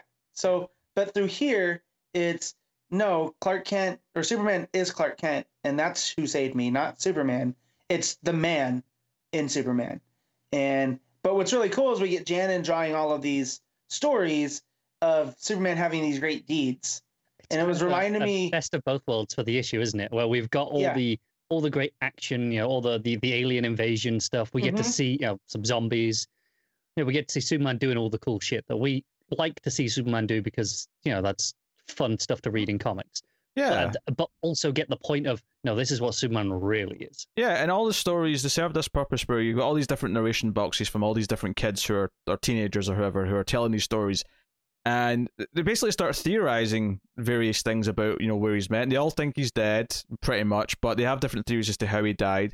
One of them straight up says that they think that other Kryptonians survived who are not good people, are going to eventually come and rule the planet. And because Superman's not here anymore to stop them, that's inevitable. So even that's a great page of all these various like imaginary Kryptonians that this kid's imagining are really good. And that's when this main kid sort of like gets upset and says, what Superman taught us about hope. Where's your hope? You're all just assuming he's dead. But then this one kid's got a really interesting idea where he thinks Superman's ascended, almost Star Trek higher being style, where now he's in the wind. Superman's in the wind. Yeah, they have a Superman's theory that everywhere. Superman is always, is reborn essentially on every world that needs a Superman, and he appeared as human for us because we're a human world, but on other worlds he's very alien. But he is to them what he is to us. And Which again, that was a great 2-page spread as well. Yeah. Which again That's- upsets the main character because she says, "No, you're treating this like a crappy mecha or whatever. You're treating him like this religious figure. He's a man." Again, coming back to that point, Superman didn't save me, Clark Kent did. So I think this is really promising for the themes and even just the tone of how Johnson's going to write Superman. It felt like a mission statement as to this is what he believes Superman is and what we can expect of his book going forward. In the sense that I believe there will be a lot of big bombastic action and set pieces and things because it's a comic, it's a Superman comic. Of course, there's going to be stuff like that. Right. But he's never going to forget. No, this is what Superman is, and that's always going to be the underlying point. And it felt like a mission statement to me. This did. Yeah. So there's a lot in this one story. I feel like it distills the Tom King, the digital one that just got released last summer, the Up in the Sky, is of what Superman means to different people. And that was a more like typical Tom King, where some stuff feels very dreamlike and not tied down to what's actually going on. With this, though, because we're seeing it through the eyes of regular people that Superman has impacted, it almost drove that point home better, to me at least, because that was the one thing in the Tom King story that I really appreciated was, what Superman means through different, not through different eyes, but different viewpoints. And here it's just like the idea, like, no, he gets reborn and he was here for us when we needed him. And all of us just hearing that, like, that's something I never thought of when it came to Superman. It's still like an interesting idea. Like, obviously, Matt, your mic's going. Obviously, in this, it goes against the idea of Superman just being a man. And obviously, I like that more. But I like this idea of what if Superman reincarnated on every world that needed a Superman? I like the idea of these people theorizing this. I like these people all having their different opinions and beliefs, and the idea that Superman's become such a mythical figure to them that they all have their own, and they've all developed their own ideas and understandings of what he might or may not represent or be. The idea that they can't just accept that he's just a being trying to do his best, and that's all he ever has been. Right, and that's not his fault, right? It's because he is so good at what he does. People don't believe him for his word, if that makes sense. Like, Superman, to me, is always like, I'm just a guy doing my job, right? He's like a firefighter that's like, no need to thank me. I'm just glad I was here. And, here, these people are putting almost religious aspects onto him, almost like he's a god. Completely mythologized him, yeah. Yeah, and so for this one girl to be like, no, guys, this is what he is to me. Like, that's cool, that's what he is for you, but to me, he's Clark Kent. And the fact that it also plays with, everyone knows who he is now, right? But they're still coming up with these different ideas because he just left, because Clark Kent wouldn't just leave us. So there's that there too. But with her, it's... Joe is so funny about this. Is that I hate to bring up Zack Snyder, right? But what's so funny about this? I was just getting there. But what's so funny about this is you look at the imagery in Batman v Superman, all the religious motifs and and all the people trying to touch him and all that. And this issue makes the same essential point that regular human beings, if something's too big a concept for them, they'll start to turn into religious ideas. They'll start to turn to that sort of way of thinking. They literally have shrines to him here. But this does it in a way that reinforces what Superman actually is to us as the reader, what he means to the world, and has a character who's sticking up for what Superman actually is. So this doesn't leave you with that horrible taste in your mouth. I mean, don't get me wrong, the fact that Superman's not in the scene looking like he wants to kill himself at the thought of all these people touching him, it does help, but... Right.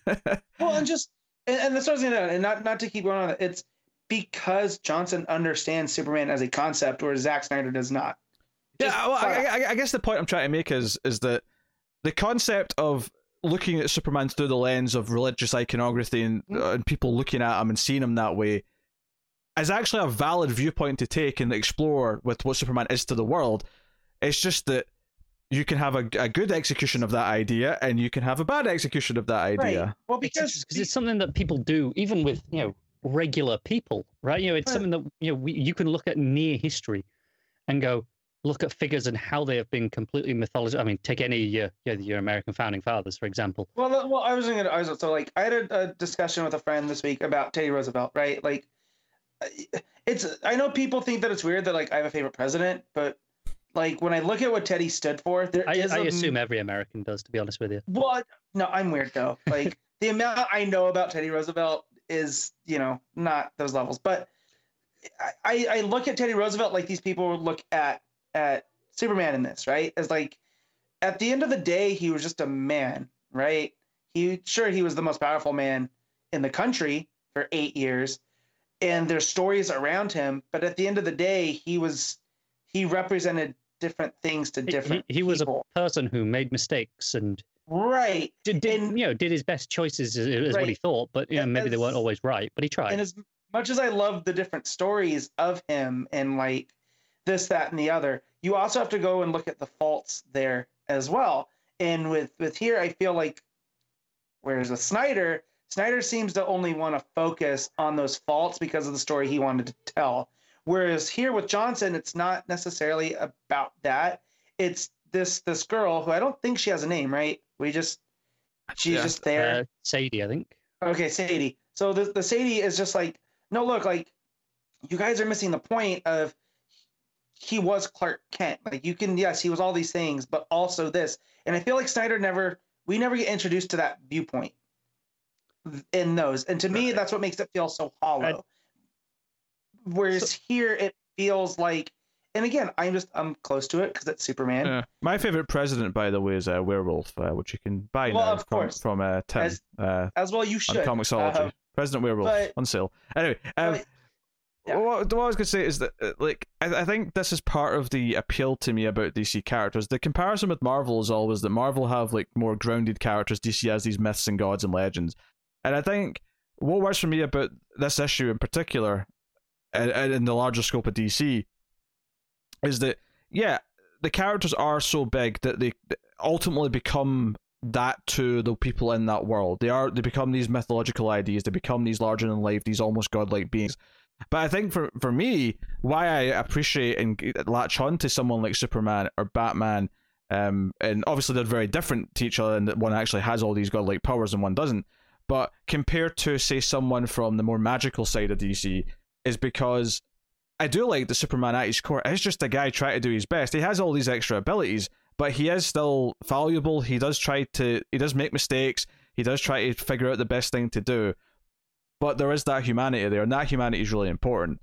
And I think it's, if nothing else, you always want to remember that people who are making these bigger decisions are just people at the end of the day. Even Superman is just a person, despite what, Eddie in the back go, but he's got powers, and he's got heat vision and super strength and all these things. It's not that different to what Matt was saying about Roosevelt, in that, yes, he was the most powerful man in the country for 8 years, and Superman, in this context, he was the most powerful person on Earth, but he was still just a person. Right, he's still just a person, and that's the point of it is,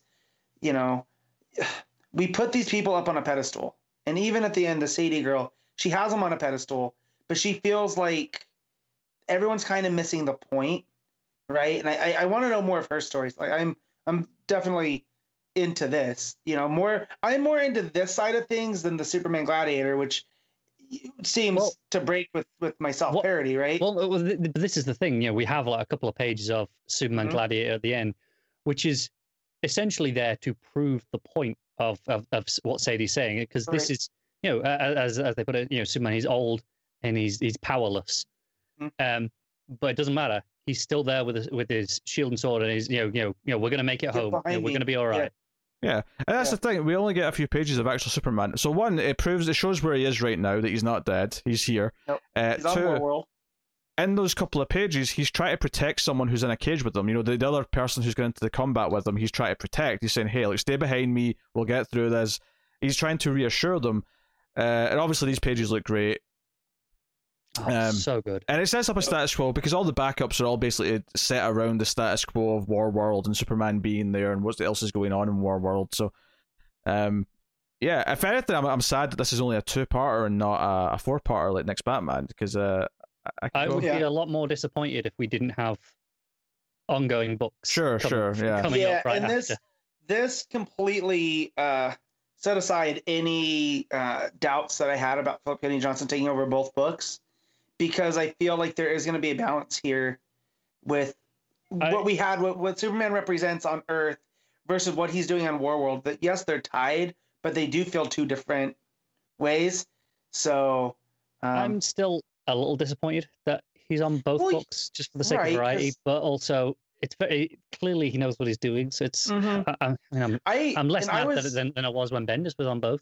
Right. So going in when Bendis was taking over, I was very into it But even after the Man of Steel mini, I was kind of like, okay, this is going to be Bendis' Superman, which felt like Bendis' Superman.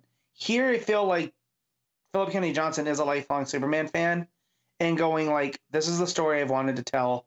And who knows if after, it's always, that thing they say about musicians, you have your whole life to write your first album and then, 2 years to write the second one.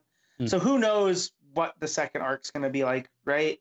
But judging based off of this is someone that I definitely want to see them take on Superman because it feels like it's special to them, Yeah.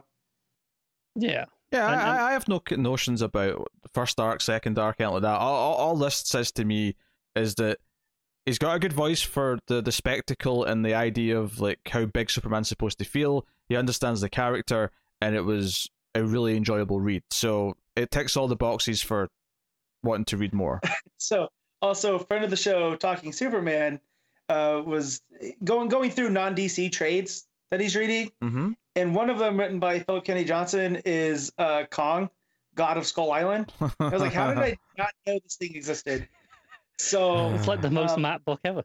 yeah, once I get caught up with some of the other stuff I have in my backlog, I'm definitely searching that out because if he cares about Kong as much as he cares about Superman, I am in for a hell of a treat. So I mean, I it's hope just, there's no one on Earth that cares about Kong quite as much as they care Hey, about Superman. But it's just in time though, Matt, because Kong's about to get his ass whipped by Godzilla in a couple of months. no, he's not. So... Judging from stuff I've read, he's the babyface. Babyfaces go over, Pete. You know that. No. He's So- they're going to team up against something bigger by the end, but Yes, I know. but, Godzilla's like, winning. Godzilla's winning. That's no, Godzilla's Roman Reigns. how dare you? How? He's getting the artificial push.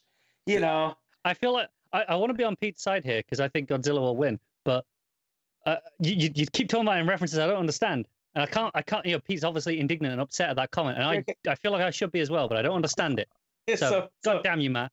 Just real quick, Roman Reigns was this guy who has all the pieces, real good, but it seemed like he was the chosen one. And just the story that they were telling, it was kind of like Batman, where you're just like, okay, I'm over it. Like it's just everything always Roman Reigns. Whoa! And so- Whoa! Yeah. Matt, you can't just throw that line. Not everyone feels that way you do about Batman. No, No, but but in context, I know what Matt makes. I know how he feels about him. No, like because I've seen this a lot around Future State and post Future State. It's like there's just a lot of Batman, and people kind of want to see more. And that was kind of with Roman Reigns. Roman Reigns was just like always in front of everything, and it didn't feel right. Well, right? yeah, but that was So- without. Yeah, but Roman Reigns didn't have like I don't know, being like one of the most established and liked and well developed characters in comic book history behind him. John Cena. You like that one more, Pete?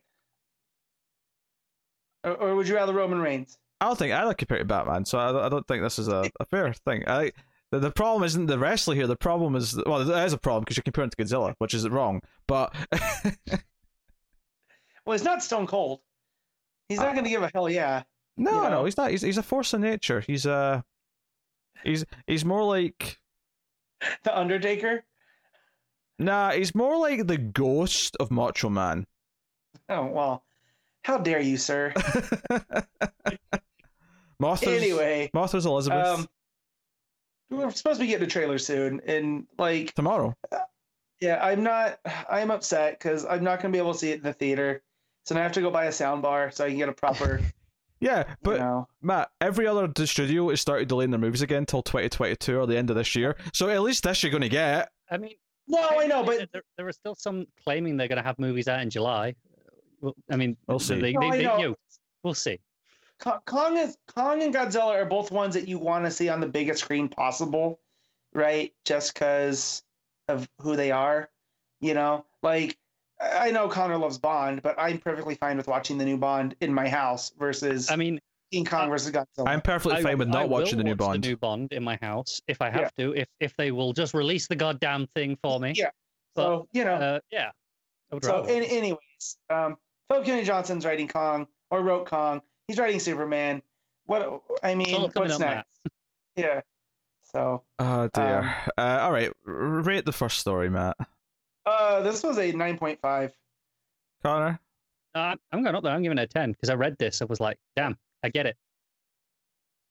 I feel like I didn't think I was going to come out of this looking like the negative one by giving it a 9, but apparently I'm the I most. thought Connor was going to go with the 9 because Connor always. That's why I didn't give it the 10. No, I mean, I obviously didn't think I was going to be on this episode, so I read all my books early, so that I could have thoughts prepared, and I put out a little, meme review of everything, and this was, and I said to you guys, if either of you don't like this, we are having serious words, and that because this was like, oh no, this is exactly what I want, and maybe it's getting an extra little point because I haven't really read a proper Superman book in however many years now. That could be that too. Yeah, honestly, Connor saying this is what I want is like a bad sign for me usually, but luckily this is one. There's no magic involved. I don't know. Yeah. Connor's a lot of bad taste. Connor decided to drop WandaVision yesterday, man. I need to review that on my own now because he's been a negative Nancy and doesn't like it. Real quick side note. I understand with the people going, it's moving too slow, but that's the pacing of the show. That's just what it is. And also, yes, I want to say, just in my defense, I did not say it was bad. We're not tangenting here. We need to move on. We got a lot of books to talk about. We're not doing this. Connor's a negative Nancy. That's the whole point. All right. Story 2 was the follow-up to Mr. Miracle, which I have to critique a little bit in saying that I don't really feel like it follows on from the last one at all. It's just like the same character again. Well, it tells you that following on from where he was, because he boom tubed out at the end of the last issue. Yes, but I mean that's so like you literally could just start this. He's come through a boom tube and he's here now. That's it. Like Yeah, there's the part where he's confused. Obviously, he doesn't know where he is. It's the mystery of that, and then there's the hints that he hasn't just traveled in space. Presumably, there's been a time jump as well for him that he obviously doesn't know about. Right. Yeah. Well, it's also this takes place after Superman and Metropolis 2, so whatever happens in that issue happens here after that. So presumably now we know he gets out of Metropolis somehow. Yeah, clearly. So it's just here on War World. Yeah, it was just kind of a weird start for me. I was like, okay, so it doesn't really feel like it matters anything that happened previously. It's just like another story with the same character. But which I guess is they might have done intentionally because this is obviously in a completely different book, and they don't want to alienate people who weren't reading that first one. Yeah. But it just adds an extra layer of confusion though, because then you expect to have to know what happened in the last one. So maybe you either chose or didn't choose to read these backups based on that because you didn't want to buy both or whatever. But anyway, so he is trying to figure out where he is, what's going on, and very quickly discovers that he's in War World because he goes up and finds the arena and runs into Midnighter, who casually mentions something about Superman Clark specifically. Because obviously Mr. Miracle's not expecting Clark to be around. He thinks he's dead or whatever. But again, it ends very quick where, it doesn't feel like a whole lot happens. He ends up outside the War World and sees the entire fleet of ships. He's given the mission by Midnighter to go and get to a relay or something to like boost the signal to get help. But that's basically the gist of it. I like the art again though. And I do kind of like the idea of the backups being revolved around the War World stuff. Which, Yeah. I think I still enjoyed this backup. Obviously, it's not as strong as the main story, and but I think it's equally on par with how I felt about this story in the previous Superman issue. It feels it's got a nice tone to it, great art, nice tone. It's an easy read. It flows quite well, which is maybe not true of a lot of the other backups, which is nice. Works well for it at the very least. I like that it's establishing the continuity of the present. Like, okay, here's Midnighter. We're doing the War World stuff. It just feels like okay, It's doing a lot of world building in its 10 pages without much story. It does kind of feel like it's not that the backup should necessarily feel like they're must-read material, but it does feel just a little bit short of feeling like it's important, if that makes sense. Yeah. Yeah. It feels like a traditional backup. Like, hey, read this. This is extra. It's helped by the fact that it's only 10 pages because there are a lot less expectations on it because of that. Whereas, when you've got a 20-page story, I expect a lot more out of it. Whereas a 10-page, you're doing a short thing, you're doing, okay, this is a true backup in the sense of the word. I don't know. In that regard, I'm less angry at it, I guess. I mean, there's less weighing on this one because the last one basically had to carry that entire Superman issue that we did. Which, by the way, can I just say that I'm happy I like this Superman story because The first Superman in Metropolis I did not like. Superwoman I was a bit admittedly in the minority, but I wasn't really keen on that either. I'm just very glad that Worlds of War turned out to be good. I'm glad you did too. Thank you, Matt. I hear Carter. Carter's just awkwardly speaking under us. What? I said you liked Superman and Wonder Woman well enough. Oh, true. Yes. I hadn't considered that one. Very correct. You made a very valid point. Good for you. Connor gets a cookie. So. Oh, wait. All right. So, that was basically the story. Anything else you wanted to add about this one? No, I got nothing. Yeah. So I guess we can quickly rate this. I'll even go first for this, but it's a fine 7 out of 10. It's very pretty to look at, flowed really well. Not a lot to the story, but like you say, world building. Yeah. Connor? Yeah, I'm agreeing with the 7. I'm intrigued as to where this is being continued, because it says to be continued. I don't know if it's just in the next issue of this or if it's jumping around again.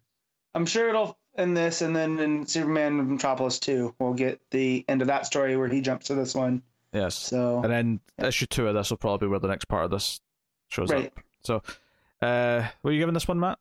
I'm gonna go with the 7. I'll agree with you guys. Cool. So there's a Midnighter story by Becky Cloonan and Michael W. Conrad, with art by Gleb Melenkov. And this is... Let me remind myself. I've forgotten. I read this. Just on the team there for a second. Cloonan and Conrad are obviously the writers that taking over Wonder Woman. But Yes. I believe they are also the team on the Midnighter backup that's coming in either Superman or Action after the first month. Yeah, I'm skimming this just now because despite the fact that I read this mere hours before we started recording, I am forgetting entirely what happened in it. I know people like Midnighter, right? My first introduction to Midnighter came in the Grayson series, where he was kind of a foil to Dick Grayson's agent character. If this is what Midnighter typically is, I don't like it.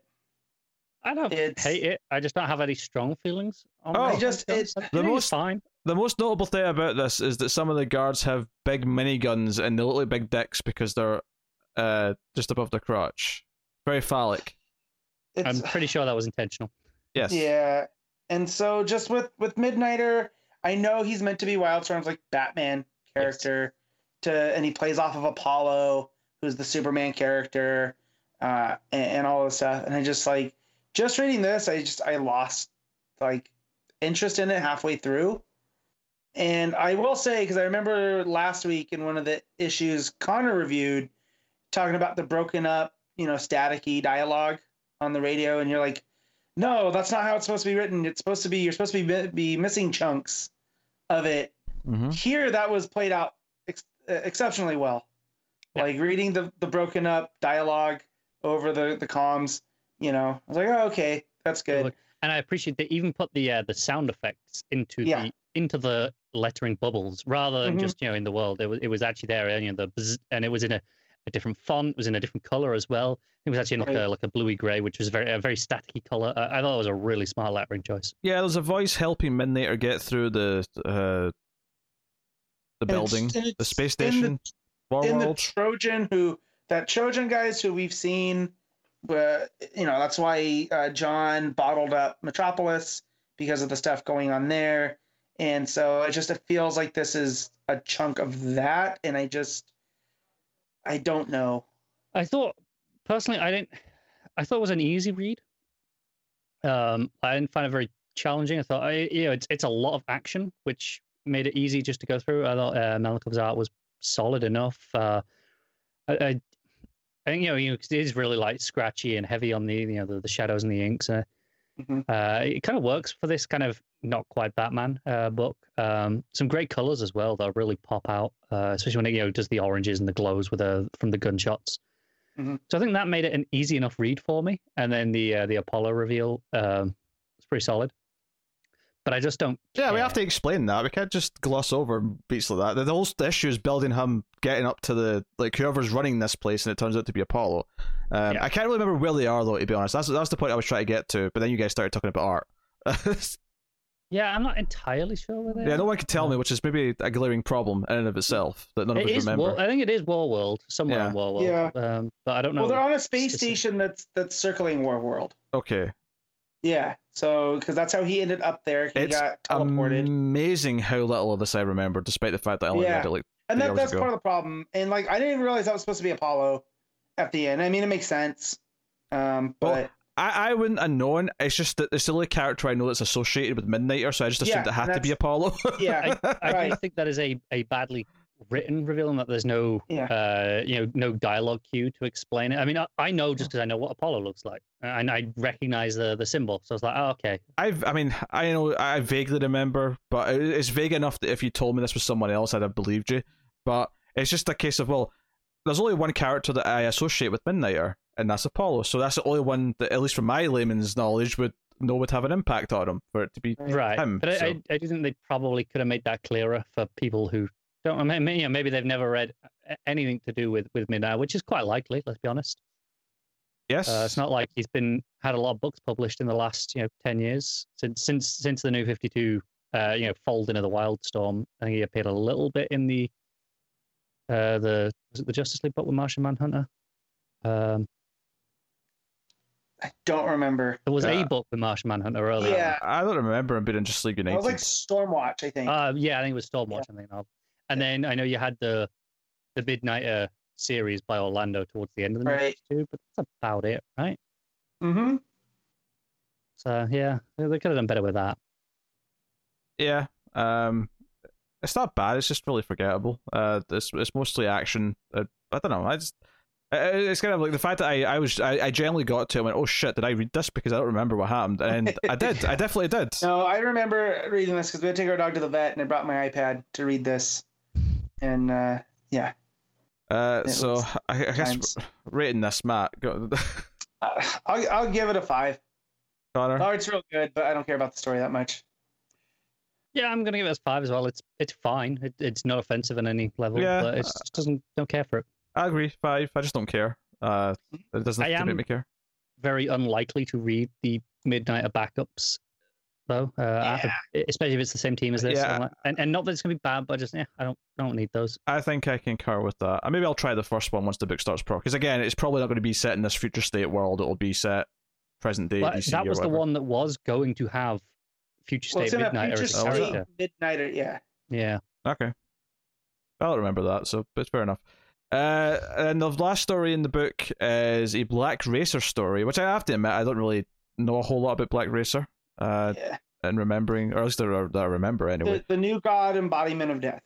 That's all I know Yeah. about.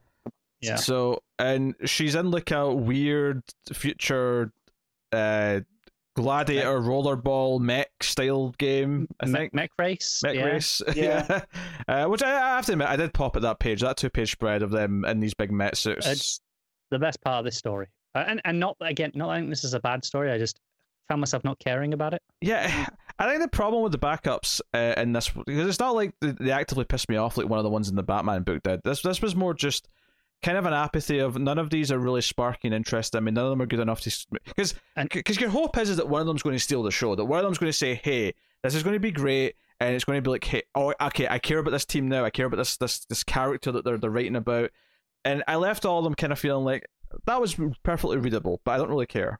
Do you think perhaps there is a level of fatigue, like as you're reading this book, like you've read your first main story, that's great. By the time you're at the start of this story, you're 55 odd pages in, Maybe and you're just like, you're just kind of ready to be finished with this, and the issue's still going. well, it's possible, but I will say that for the Batman book, I actually didn't read it in one sitting because it was split into stories. Like sometimes I will stop and I'll read the other stories later. So fatigue's only relevant if you read it in one go. It is. I suspect it's more likely that you read it in one go in this one versus the Batman one, where they're not full length stories following the first one. It's possible. It's possible. I hate to just kind of be. I mean, she saves a bunch of prisoners because there's a lot of like slaves on Warworld, as you'd expect. Yeah. And I like kind of seeing some of the underbelly of Warworld. This is like where they're what is it they're doing? They're sorting out trash or they're doing something. But there's conveyor belts and it's kind of like, okay, so Warworld's this huge planet-sized system of like all these levels, it makes sense that there's entire sections that are designed to just deal with the trash or deal with maintaining parts of this ship. And bodies, like getting rid of them. It reminded me of Snowpiercer, where they talk about certain things about, the bodies got to go somewhere. Where do you think they go? And how they're dealt with. So, but it's very like, I was reading this and go, this is very sci-fi. Mm-hmm. Like, this is like the sci-fi that I typically don't get into. And not that it's bad, it's just not my thing. And so I kind of just breeze through this. And it's her stuck on Warworld, and I understand that on its basic concept. It's okay. It's perfectly fine. Yeah. I didn't get super into it either. It's kind of this thing when I get to issue 2 of this World of War book. Obviously, I'm excited for that first story. Like, really excited for that first story.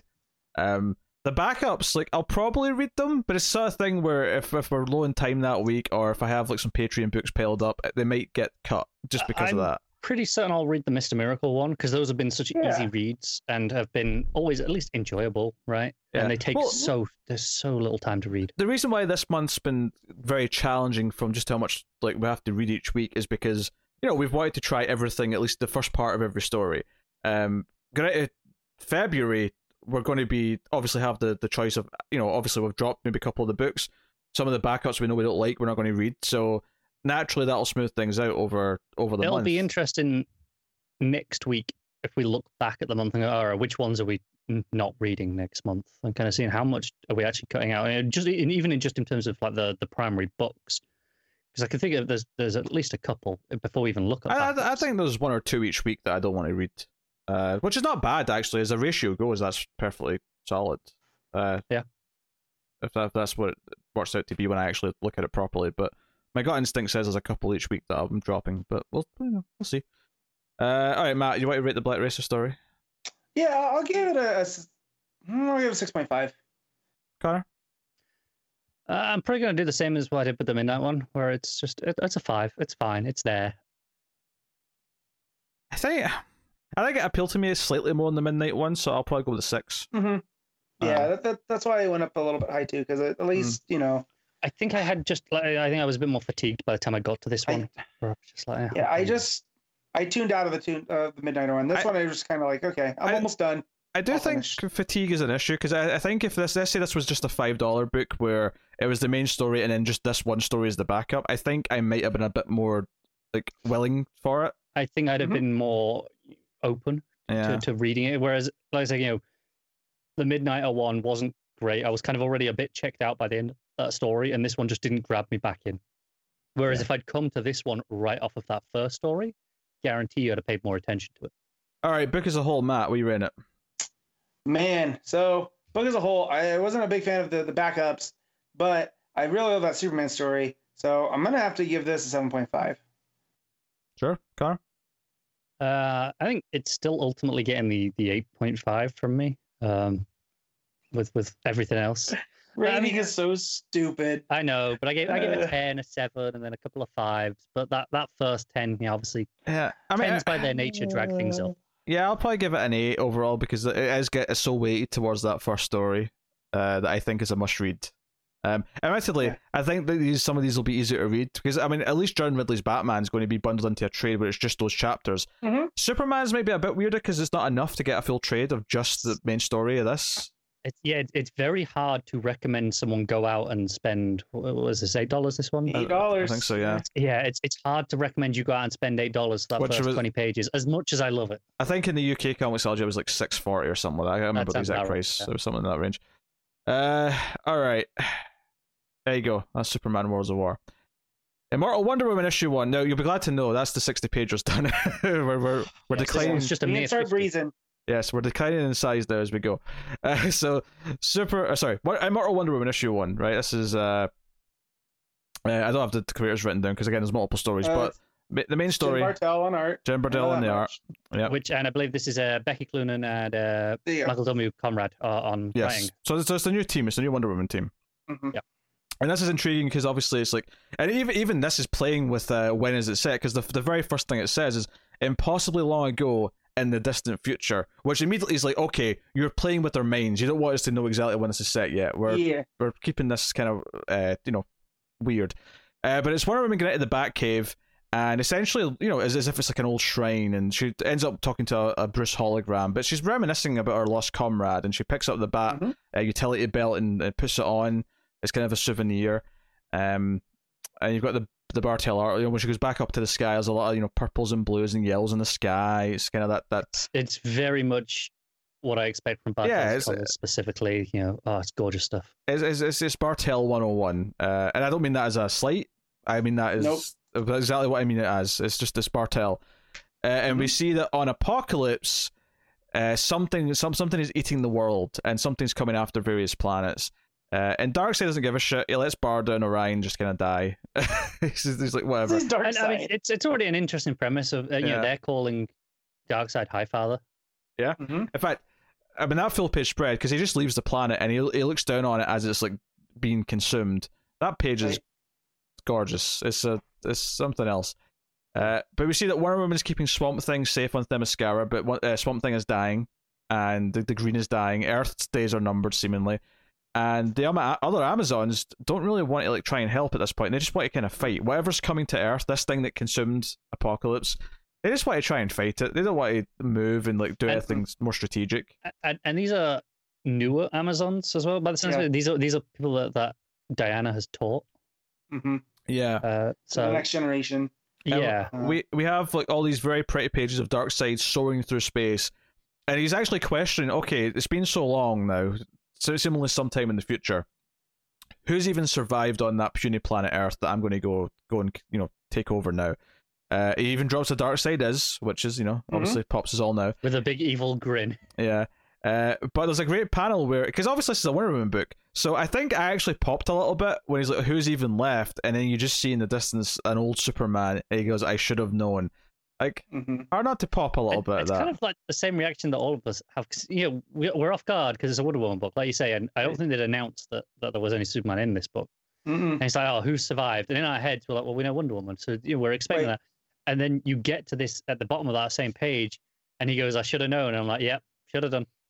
Yeah, it plays on our expectations. It's obviously the idea that Superman's still there even after everything else. This is way after War World and everything that whatever happens. He's like fully grey. Yeah. You know what this reminded me of? The Jason Aaron Thor story, Last Days of Midgard. Oh, I can see that comparison. Yeah, where this is the end, and Galactus is coming to finally consume Earth because no one's there to stop him. But old King Thor's there, and of course, old Superman and now battle-weary Wonder Woman, or we'll call her Immortal Wonder Woman, are there. And I was getting the same vibes, like her talking to the Green in Swamp Thing. Yeah, and Diana basically just decides to even though she didn't want to fight head on like the others do, because they want to do it, she's like, "I'm going to stand by your sides because you're my sisters." But that's when Superman and Darkseid crash land on Earth. So she goes over and sort of tries to stop Darkseid. Also, is that a Green Lantern ring she's wearing around her neck? It looks like it actually. Yeah. Because I felt like it had a bit of a glow, but I wasn't sure if that was just... There's no close-ups, but given that she's wearing a Batman utility belt, it makes sense that that's what it is. It's that panel where Superman crashes, that page, sorry. On the left, you've got the two vertical panels of Diana, the close-ups. That first one, I was like, oh, it looks like a green glow, but also, is it just a yellow glow from the lasso reflecting? But I think it is just a green light. It's very green in every... Because I didn't even focus on it. Until you just brought it up. So I definitely think it's meant to be a Green Lantern ring. Almost like she's wearing it in remembrance, though. Until here, where it feels like she's full of will, right? Like, because she's going to take out Darkseid. Do you think maybe that's why it seems to glow there, like it's reacting to her? Yeah, it's glowing. But as she's fighting Darkseid, it seems to be glowing more. Yeah. Yep. I don't think it's so much that she's actually been either chosen or is actually taken over as a Green Lantern, but clearly it's reacting to the will that's building up in her as she's in this fight, I think. And I think this fight is absolutely gorgeous. Yep. The movement and the way the way Battle portrays, like the kick to the head, with all the lines coming off it, you really get a sense of the motion of it. Yeah, and as this is happening, Swamp Thing dies. Diana has to say goodbye, really sadly.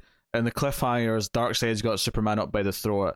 and but she's just sort of like crying because Swamp Thing's died. It's like it feels like all hope is lost, and that this is the end. This is truly the end. So I really like this main story in this book. It was good. Yeah. No, this is real solid. Again, it's another one that's like, okay, I'm on board for the main book now when that starts. I probably was anyway, but yeah, I wasn't sure because I think the two writers that I was really excited about Wonder Woman, it had varying results, but that was it was Wilson and it was Tamaki, and Tamaki's was a bit more low key than I think we expected. Wilson's run I think was very good.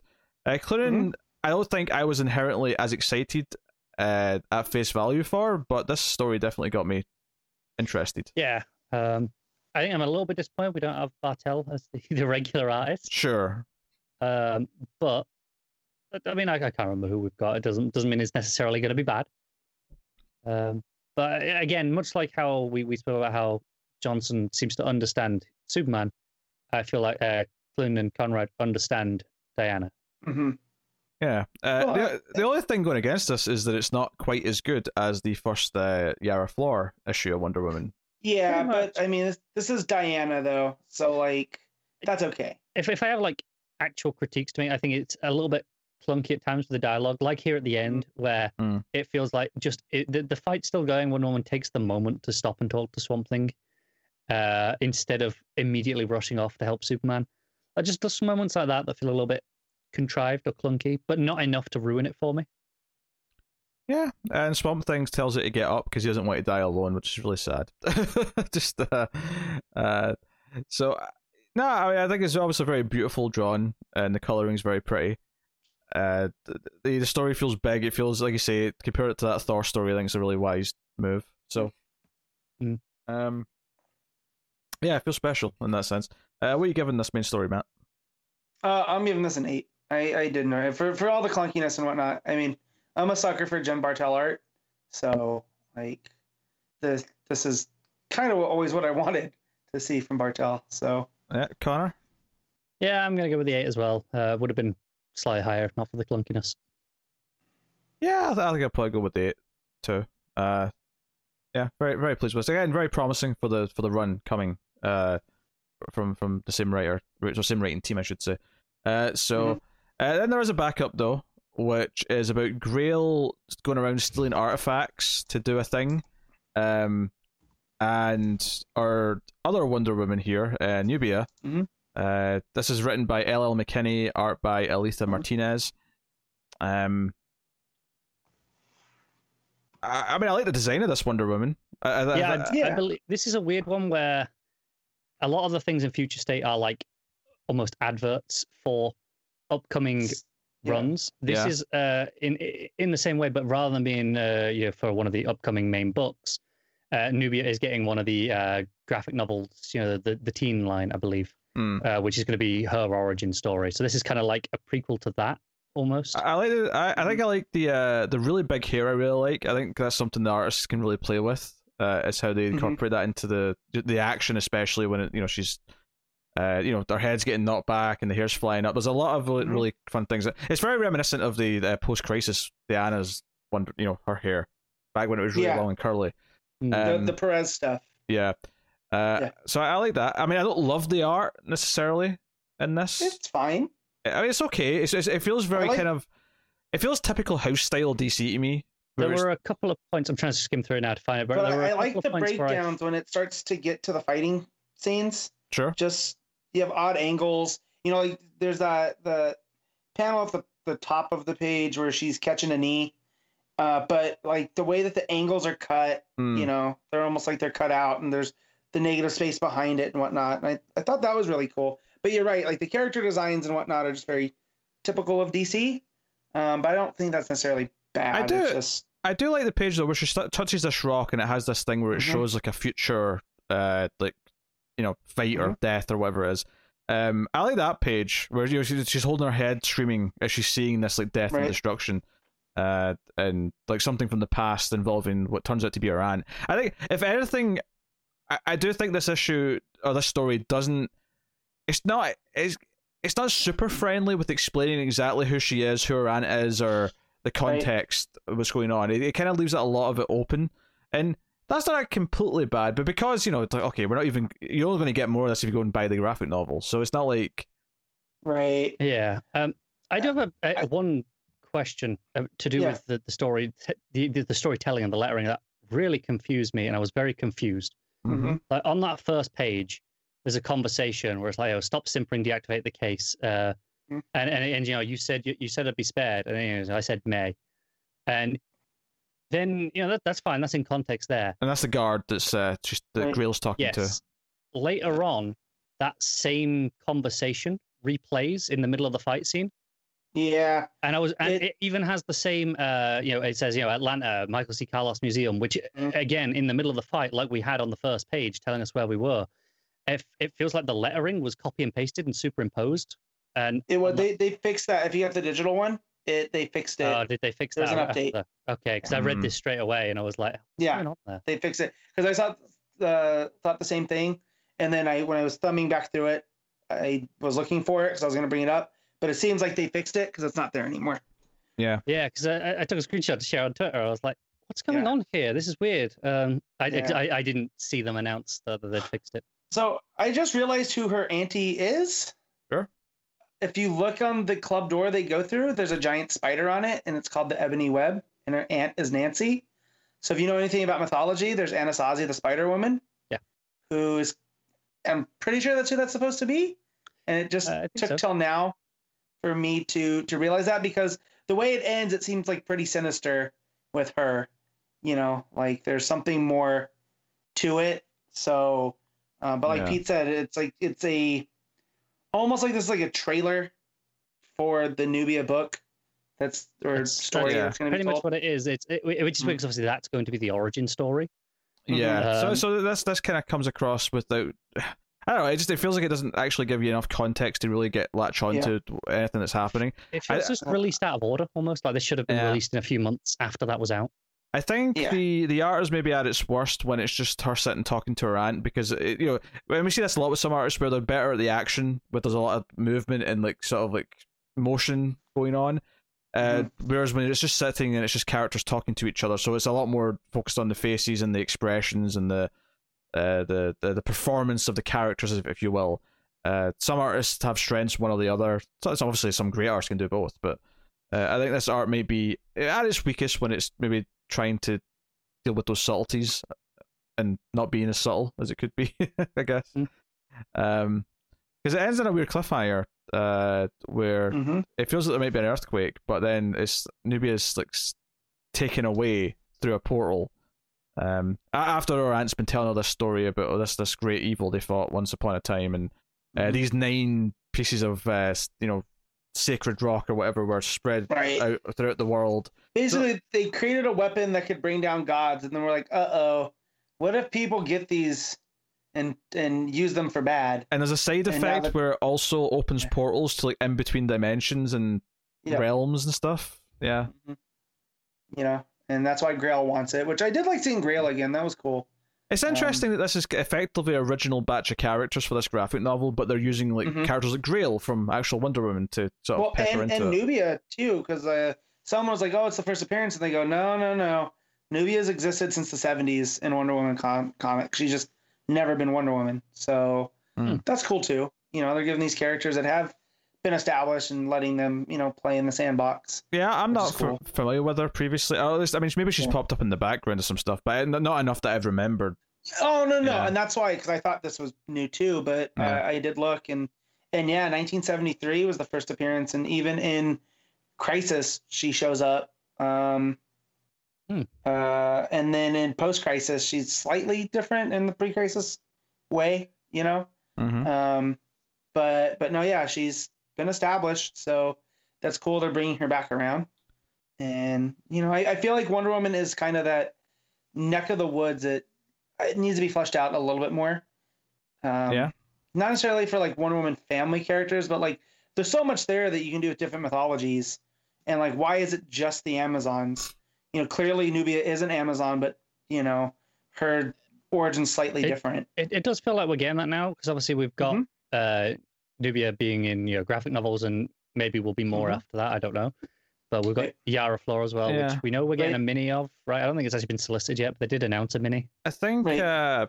that's like some of the other backups. This is one where I'll just see how I feel when I finish the main story on the day when I'm reading it in the next issue. See if I want to Yeah. read this more of this, because it's not bad. It's not great either. It's just kind of just it's okay. I can see what it's doing. I can see the potential in this character and the mythology they've set up here.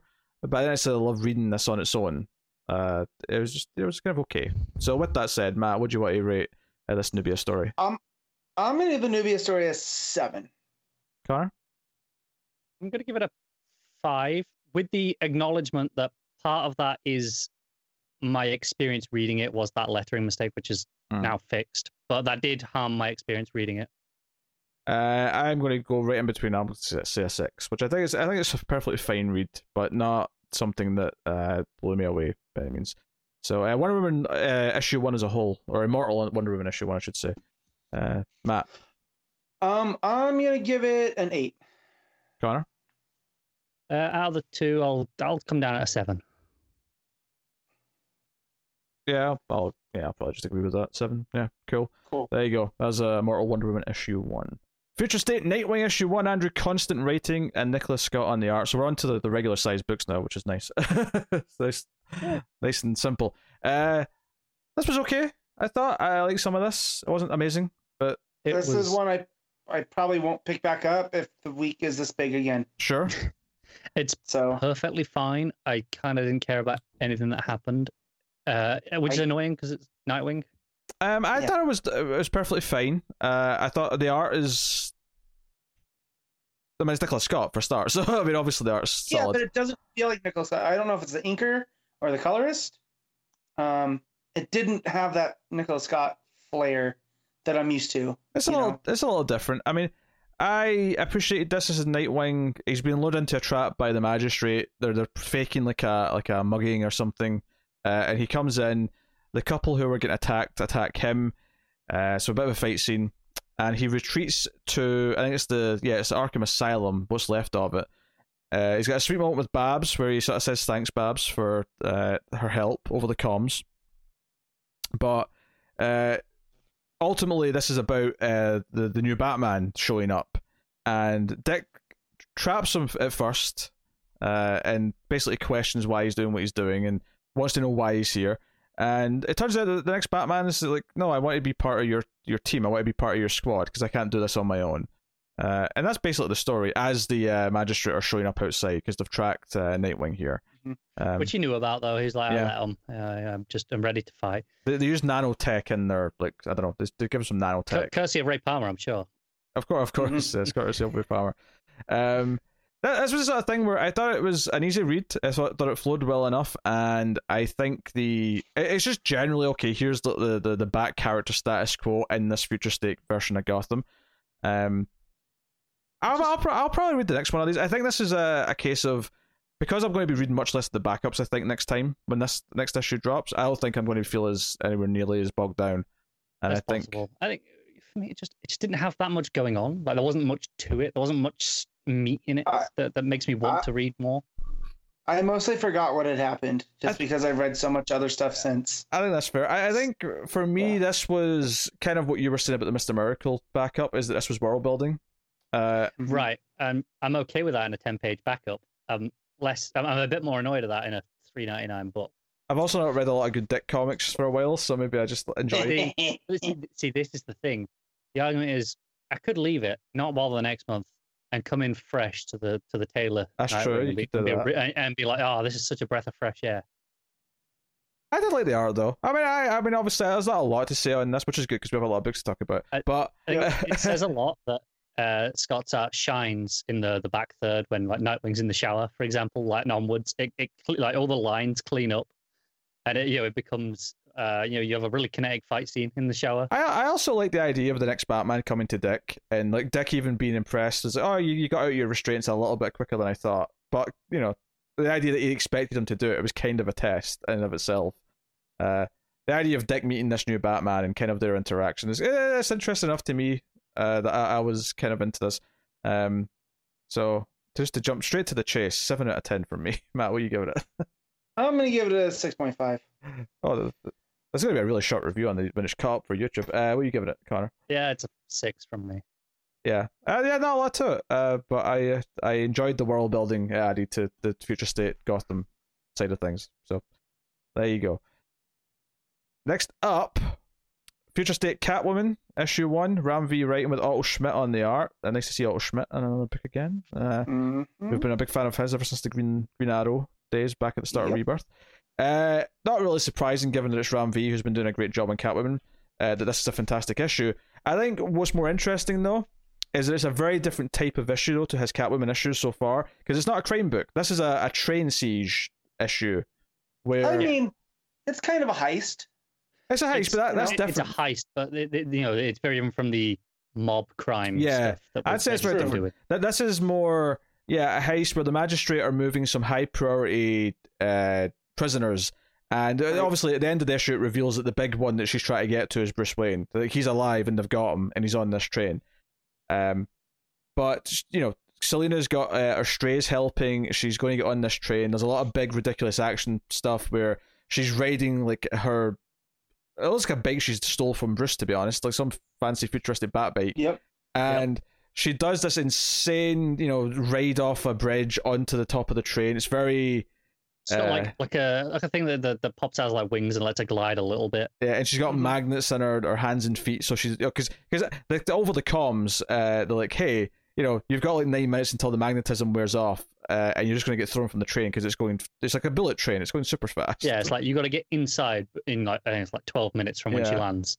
And all of this is just really good art. It's really fun to read through.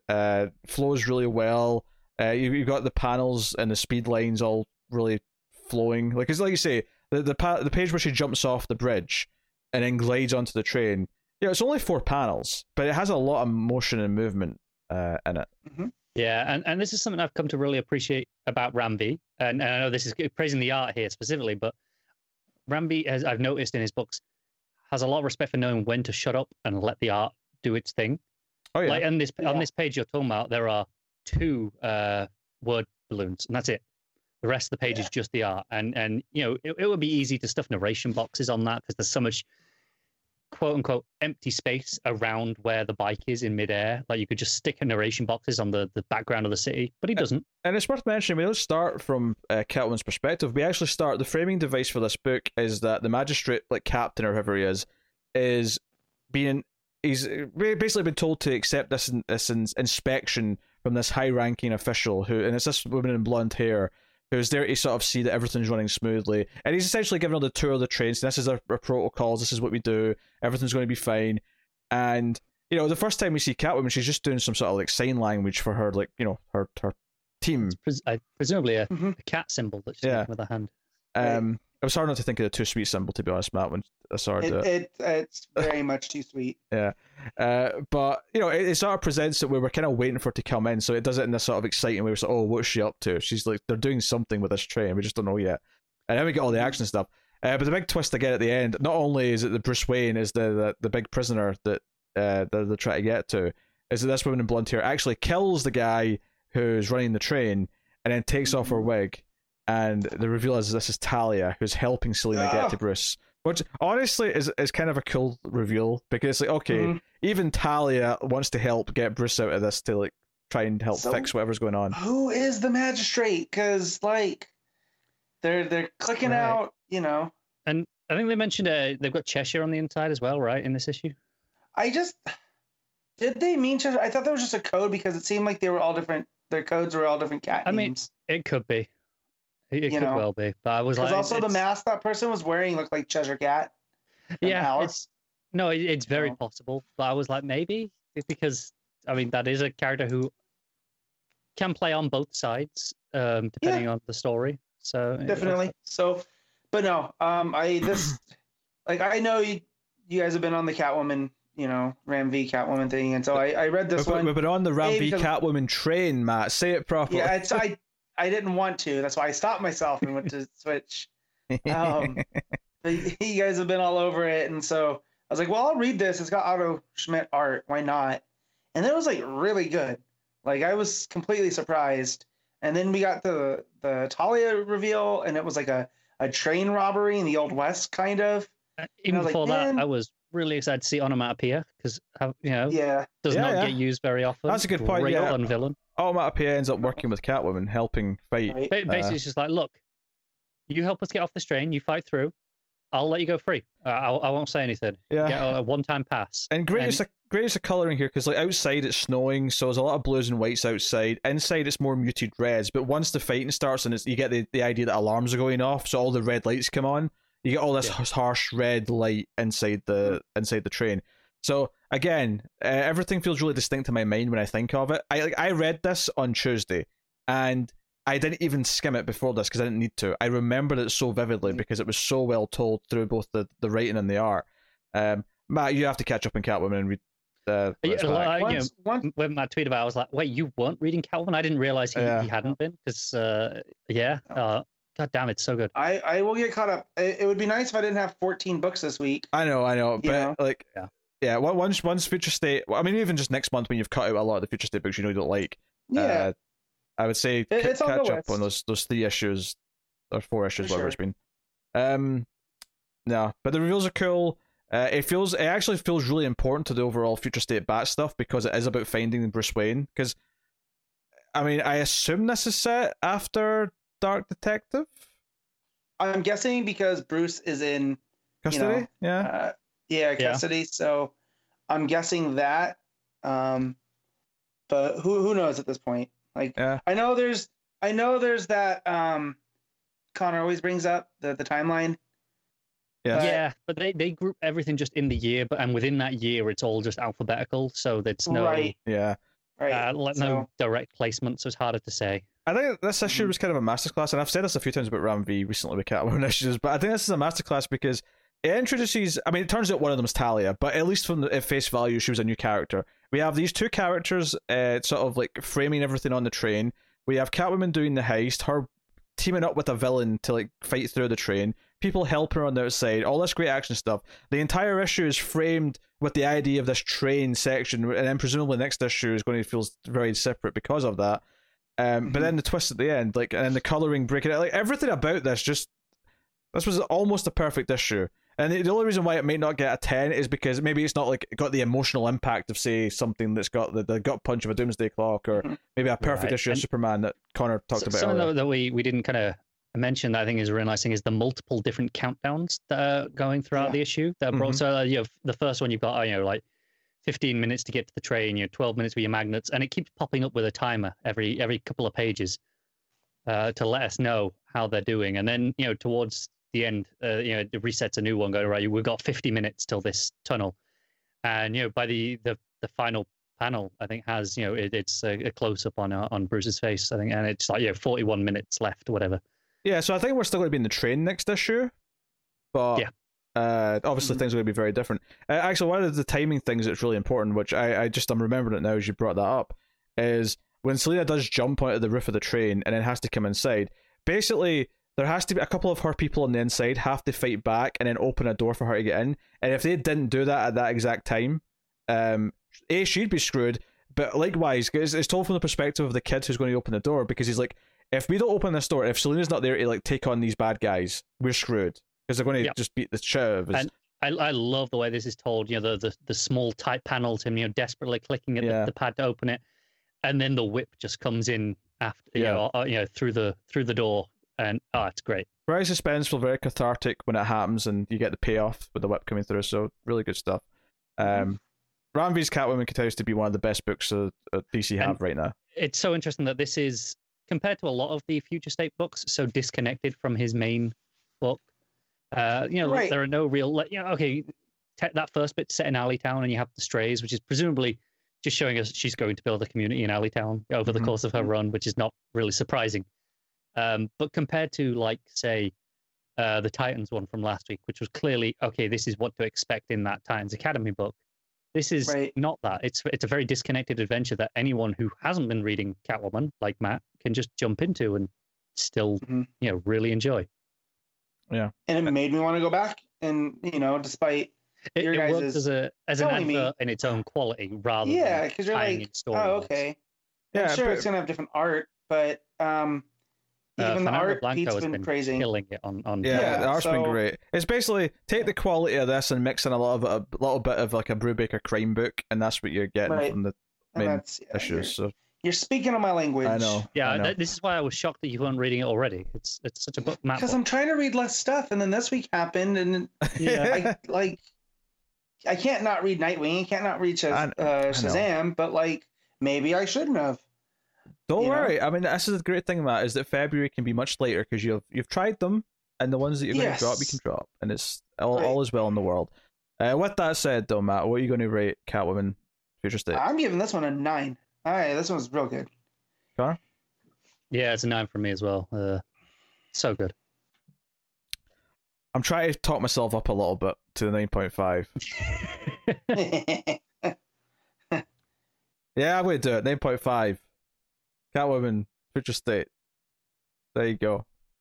Because there was so much negativity about the backups in those first couple of books that I want to let when the positivity feels like it's there, I want to let it flow, baby. Let it flow for everyone to enjoy. It's really interesting how when we get to the end and do rankings, this is kind of even probably going to be higher than the Superman book, even though that main Superman story I think is better than this. Yeah, but And that's because of the that's- backup. So this Right, but that Superman story is like the same length as this. It's so Right. bizarre. But hey, there you go. That's Future State Catwoman issue 1. Future State Shazam issue 1. Tim Sheridan writing with Eduardo Pansica on the art. So that's Tim Sheridan also did the Teen Titans book last week, right? That's the same Mhm. writer. Yep. I'm remembering. So this is kind of an interesting premise. And when I say interesting, all I really mean is different. Before we read into what I mean by that. yeah. So Future State Shazam is in the future, and we don't really get to know this by till the ending, but it's about a Shazam where Billy and Shazam have actually split up, Mhm. and they're separate entities. And Shazam is kind of in the world, and he's on this team of heroes with Miss Martian and Bunkers there. Bunker. Yeah, It's like a secondary Titans team. Yeah, this Yeah. is the one that we saw that they were out in the field in that last Yeah. Titans issue. yeah, and they end up fighting like Giganta, and the Creeper is there. And one of the big things is that Shazam, because the Creeper ends up dead, murdered, and when they look into it, because they're like, oh, there's like a serial killer going around killing supervillains, and when they analyze the footage later or whatever it is, it turns out that Shazam's behind it. But we get this backstory where Shazam and Billy separated in hell because Shazam's power is meaningless there, so it made sense that Billy would be this guardian for this tomb in hell. Right. And so Billy's Like, left there in hell in chains because he's like chained against this door. Yep. Yeah, for reasons, I guess. I'm not entirely clear why Well, he he's- needed this. So the whole thing with Billy is that he's like a moral paragon, right? That's why Mm-hmm. the wizard chose him. And over time, we've seen like, no, Billy can be fallible and whatnot.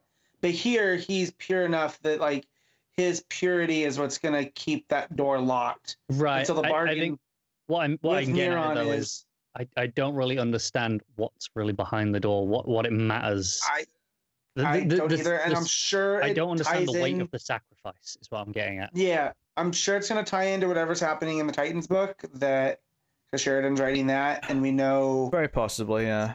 that ties in with the Four Horsemen. So I'm sure that has something to do with all this. And I read this and I'm like, this is fine. This feels You like know. it needs a few extra issues, more than 2, to actually get its concepts across. Because I think it's just trying to do too much, and I felt like, okay, I guess. Yeah, I was Mhm. not big on this issue. That's probably because this is going to be in 2 issues, but it probably should be like 5 or 6 just to actually introduce all the concepts that it's actually playing with. I mean, it's not a complete travesty. This is not the Flash Future State where It I was kinda angry. feels though like this should have been, the Titans book rather than being 2 issues, maybe should have been 4, and this should have been like a B plot in that book. Yeah. I could see that. Especially since we're assuming it's related. Well, I mean, we I- had Shazam in that book. Yeah. That team was mentioned, and same writer. It feels intrinsically linked. I Yeah. appreciate that Sheridan seems to have a idea of this Titans world. that his book's going to take place in, because it seems like stuff that happens there is what leads to this. So I feel like he has a pretty solid Word document full of all the beats for his Titans Academy run. And I just, like you said with this one, you summed it up perfectly, where this is a B plot that didn't need its own. Like, if this had happened in the course of do you know what his do you know Titans book? Do you know what this should have been? This should have been the 10-page backup in Titans Academy. Yeah. Or whatever it was called. That would have worked. Yeah, that would have worked. So yeah, I will say this does not put me off trying his Teen Titans Academy book though. Oh, me neither. But like you said, if this was a backup, that would have been like, okay, cool. Here though, taking up the whole issue was just like, oh. Because I mean, well, I think the main critique, fine, but the main critique of that Teen Titans issue last week is that okay, I like kind of the ideas that it's playing with, and I appreciate what it's setting up for that run, but it was overstuffed, and this feels kind of similar to me, where it's but without the better qualities that book also had. It just feels like the overstuffed parts.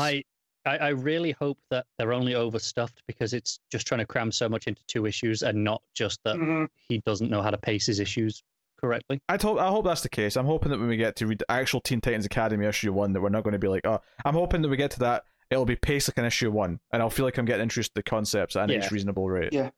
Because I think we're giving them the benefit of the doubt here that, oh no, you're just trying to put too much into a 2-issue story, or 2 different 2-issue stories here. And that when you've got a proper ongoing, you'll pace things better. Yeah, if the first couple issues of Teen Titans Academy feel like this, and it'll be a quick drop, I think, for all of us. But yeah, as it is, wait and see. Do I care about reading issue 2 of the Shazam Future State book? Nope. Nah, not really. Nope, not on a loaded week like this one. I think I'm going to forget whatever happened in this by the time the second one comes out. I forgot what had happened in this since I read it on. Yes, I mean, I have to admit, I was kind of having to look at some pages as I was introduced to it, just to like, jog my memory. Like, what on this book? Oh yeah, the murdered creeper. That's right. Him and Billy were split up, and they are okay. Pensika's obviously a pretty solid house style artist for DC. Not knockout by any means, but not displeasing either. So, Shazam on the last page does look a little bit weird proportionally. I think it's the angle he's at, isn't it? Yeah. But hey, not too bad. Matt, what are you giving Future State Shazam? I'm gonna give us a 6. Connor? It gets a 4 from me. I'll go with a straight 5. There you go, split it. Yes. I thought Connor was going to say something else. I was just 4 is below average. It's not terrible, and I think this is below average. Yes, I was giving Connor the window there. All right, that's Future State Shazam issue 1. Batman Catwoman issue 2. So we're out of Future Stateville, and we're into other things here. So Tom King and Clayman here for this issue, and I think I really like what this book's playing with some of its ideas. First of all, I'll say that all the scenes in this of Phantasm hunting down like Joker's like henchmen, like the one on the train, especially in the subway, absolutely gorgeously like creepy. Loved it. Definitely, I'll agree there. Yes. I think the art too. The art is that's great. Yeah. When Clayman does show up, it really looks great. You know, because we've talked about some of the stuff in the series that we don't like to name anymore, or even in when he did the double date with Clark and Lois, and some of it would look just kind of like he just, I don't want to say copy and pasted, but you know, they were definitely repeat stuff. Here though, like that's not an issue. Like every page just brings it. And that second page of Phantasm, the full page spread with the blade, like that's like putting a frame and putting your wall worthy. It's you know, it's this next level. But you have Catwoman in present day going to see Joker about what's going on with Phantasm, and not wanting Bruce to find out her part in this backstory. So the overarching story in this one is that one by one, Phantasm's going and killing people that have worked with Joker, and it's even like it gets to one of the henchmen that really was never at crime scenes, but did like the setup. So like, someone has to load the acid into the flour for him to spray, or you know, set up the traps, and that guy gets whacked by Phantasm. And then you start to find out that this lion necklace that was stolen and, with the Joker, Selina might have had something to do with that in working with the Joker. So now that might put her on the hit list. That's what I got from this. Yeah, and story. the book ends with in the present day part of the story with Selina lying to Batman because he straight up asked, "Did you have anything to do with this? Were you there when Joker did this thing?" And she says no.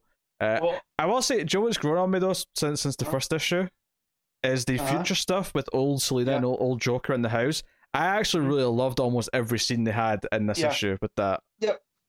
Well, because it went from being something like, why is she going talking to this old man? Then you realize it's the Joker. And then here, there's no doubts, because just the way that, he's very Joker-fied in this. And he goes to go get her a water and pulls a gun out of the freezer. Yeah, because she once says there's almost like a slapstick comedy like build-up of how like they're going to try and kill each other. He comes out, guns blazing, and she's behind him. Because she's still Selina, she's still the greatest cat thief ever. And there's allusions to the Joker brings up, before your first wedding, you had me in the church, which made me automatically think of Connor. Because that cross. He's like, you cut my throat, but you didn't really intend for me to die. You left it just enough that I could survive. And that was foolish on your part, know. And then by the end, she goes straight for it, and it looks like she ends the Joker right then and there. Well, I don't want to gloss over that. So there's a great panel where he's coming out the kitchen door with the gun, and he's looking through the crack in the door, and it's a really creepy sort of almost a Shining-esque kind of here's Johnny thing.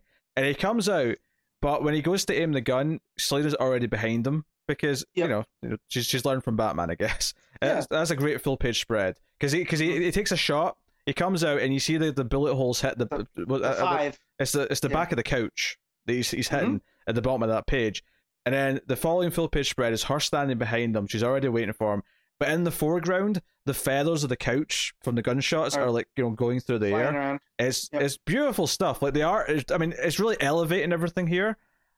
Which is not to diminish that I do think Tom King's telling some interesting stuff here, but I definitely like this issue more than issue one. I think all of the different elements were clicking a bit better and paying off a bit more. Yeah, when you think about like first and second issues, where the first has to have like that hook to get you involved, and then the second is when the story really starts coming along. And here, that's where now we have the Phantasm, and we know is, Joker's responsible for killing her son. And that now she's getting revenge, and it's being told over different time frames, right? So we're getting all of that, and this is when I feel like Tom King books work the best, is when he's kind of playing with this idea. And from right here, I feel like the idea in this one was trust, because even Joker even goes and sets off the bat signal, right, to talk with Batman and Catwoman. And Batman's like, the angle of it's off. That's not the police. So they go to it, and that's, where they talk about stuff. So and Joker surrenders, which leads to like the confrontation with Batman and Catwoman, where he's like, hey, I don't want this to be based on lies. Right. She's like, ask me, were you there with the Joker? And she says no. And it's like, oh no, we know she's lying. And to some extent. So the issue ends after that. In the future part where she takes out her hand and uses her nails, literally claws his throat, and it looks like she's killed him. And the last panel is the Joker lying in a pool of blood in his old age, and she's looking down at him. So yeah, I mean, if old Joker is dead, it makes me wonder what more of this future story will be, if there is any more of the future stuff. It feels like there should be. It feels like it's going to constantly be past, present, and future. The fact that Bruce is gone, but Selina's still around, and whatever happens with the Phantasm, I feel like the Phantasm's still coming for her, because I feel like the Phantasm is that it represents almost that guilt. Do you think we're going to get old? I mean, assuming Phantasm doesn't like die in present day story, but well, that's what I mean. Is maybe it's not Phantasm exactly. It's a version of Phantasm that's Selina. It's Selina's own guilt for all of this, Because if she's lying about what happened with Joker to Bruce, what else is there in her past, right? Yeah, Like, well, that was one of the most interesting things about the first issue was Selena's attitude towards Phantasm and Mhm. the real woman whose name I'm forgetting. Andrea. Andrea, thank you. But like her attitude towards her was very surprising. It was very sympathetic. It was very, Mhm. you know, she part of the reason why she was there to see Joker was because of her and on her behalf, and not, Right. you know, so it wasn't like this jealous, like, oh, you had a thing with Bruce kind of thing. Right. So I'm still interested in that. I'm interested to see how her guilt plays out and the trust between them. And she even brings up in this issue, she's like, yeah, you know, Bruce on his deathbed asked me to be a good person, which, you know, and we know that means no killing. Like, what his one rule is no killing, but she has to go kill the Joker. She has to. The Joker, right? Yeah. Because he's never paid for whatever, you know. Bruce isn't here anymore, you know, and I'll take that up with him later. That's the vibe that I got from her. So, Yeah. So yeah, that was real good though. This is the King that I enjoy. So it's really, and it's a quick read. After some of the reads this week, the fact that I got through this so quick, felt very nice. Flows very well. Yeah, he doesn't overstuff the pages with dialogue for sure. One of the little touches I like is the old man Joker has got like a shirt, you know, like he's got like blue shorts on, and he's got like this red. No, it's not a Hawaiian shirt; it's just striped. But I do think there's kind of an intentional callback to the Killing Joke here, where he tries to shoot Selena, but then gets like, you know, sidetracked from behind and killed instead. I do think it's kind of interesting that his old man persona, his disguise, is very similar to his Killing Joke outfit that he wears when he comes to shoot Barbara. I think there's kind of a symmetry there that's very intentional. Yeah, definitely. So I like that. Oh yeah, touch. and she comes at him in her own home, much like Joker did for Gordon. Yeah. So some nice symmetry there that feels just. But there's some gorgeous pages. You know, Joker standing against the bat signal's gorgeous. We mentioned him coming out, you know, with the gun and getting snuck up upon. All that stuff in the subway, where you see Phantasm. So you're looking through the window in the subway door, and the Phantasm's coming down from the other car. Yep. Just beautiful stuff. And the guys that's streaming against, it's like a horror movie. It's a straight up horror movie. It is. It's the Phantasm's like the shape. It's not a matter of if, but when. Yeah. So, yeah. I'm digging it. I'm on board. So, what are you giving this one, Matt? I'm gonna give this an 8.5. Yeah, I'm so tempted to go that one nudge higher, but I think I'll agree with 8.5. But it's getting there. Like I think Rorschach wowed me right away. This one, you know, had some good stuff in the first issue, but wasn't a complete home run yet. I think it's getting there now. I think with me, the fact that we're so, like, I don't want to say bogged down, but we're so immersed in Future State. Yeah. That something that's taking place in more familiar times feels nice. Yeah. So the fact that I got through that and then I got this, you know, which is just a story, and like, sure, it takes place in the future, but it's not Future State. It's different. Yeah. You know, yeah. it's more familiar. That it's comforting like a hug. Yeah, I mean, I think as much as Future State has some exciting elements and some stuff that's not good, I think we're going to be happy when it's done and we're back to like regular DC books. And that's it with when they do all other gimmicky things. Not that Future State's just a gimmick, but like once Villains Month was over or whatever, I was happy to get back into what we were doing. I genuinely think, obviously next week's our first week of books again for Future State. I do genuinely think that February will feel much nicer because we'll know which ones to skip. Yeah. You know, we won't be as bogged down in numbers. We won't feel as much of a chore with some of the books because we'll have got rid of those already. Yeah. So there you go. That's Rorschach issue. Oh, sorry, that's Batman Catwoman issue 2. Yes. Which takes us on to Rorschach issue 4. Tom King writing with Jorge Fornes on the art. So this is the inspector or the detective is looking into more of where the cowgirl went, right? So her story. We have a name for her now, or like a code name.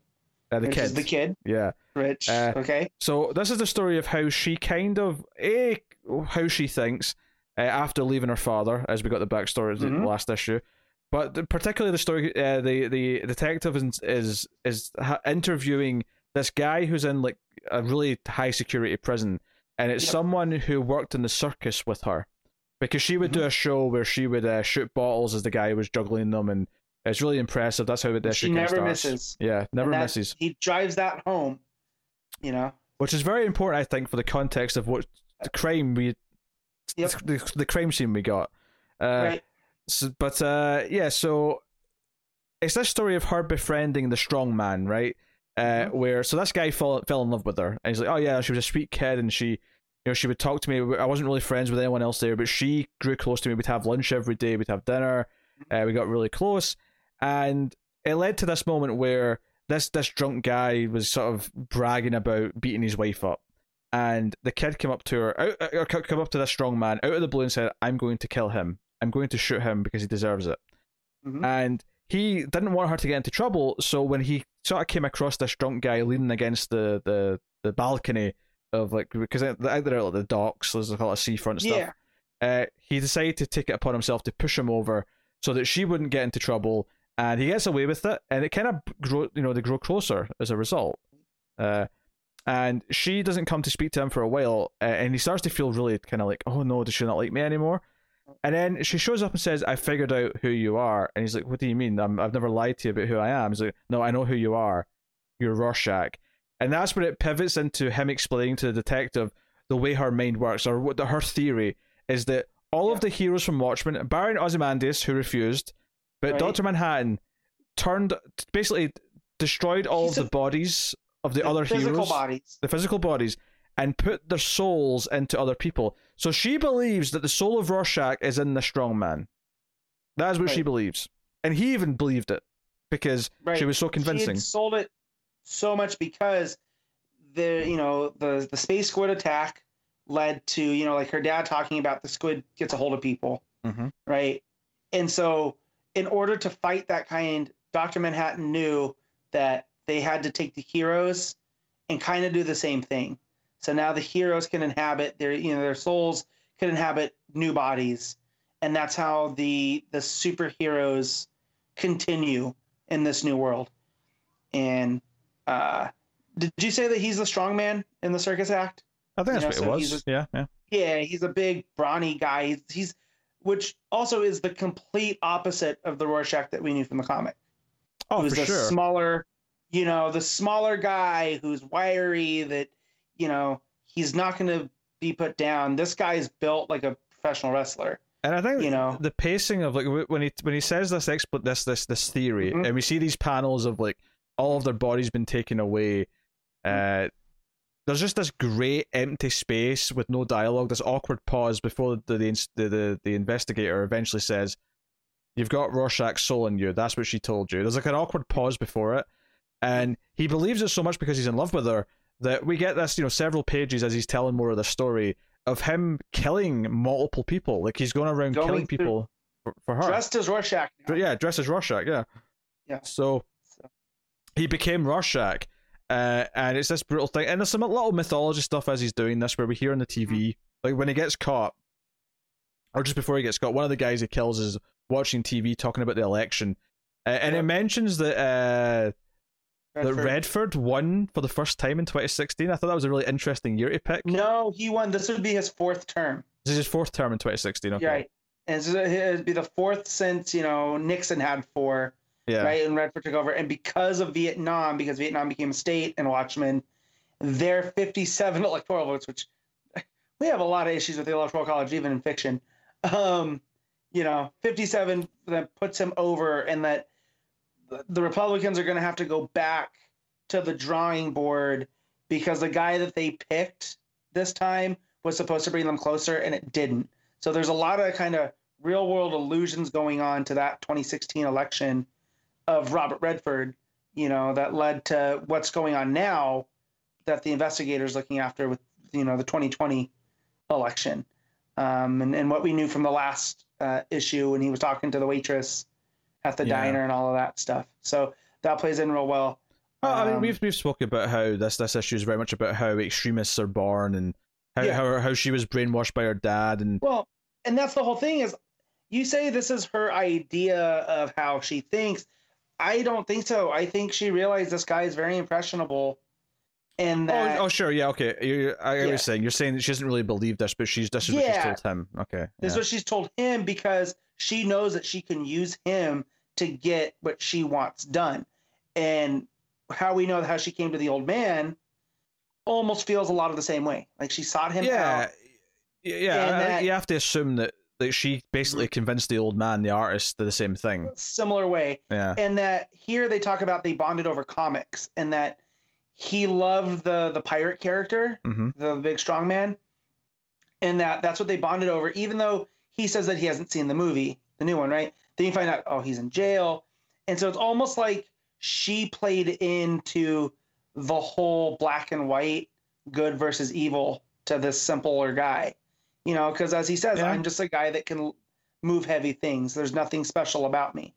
But like, no, he's, you know, he's a strong man in a circus. People come to see him. He is very special. But he's so devout, because even after Right. he's caught, because there's like a big manhunt and they all like spring a trap on him, and he gets arrested and he's put in he gets shot, right, and he wakes up, and he never like blames her. He actually he believes in her so devoutly. He's like, no, Right. she's going to save the world. She's so important. She's going to do Right. this, which makes the final page, I think, is so good, because the inspector gets up, and it's after like an awkward pause. There's no dialogue in that first panel. He just says, because the big guy's like, oh, I never knew her name. She was always just a kid, and she's special, and she's going to save the world.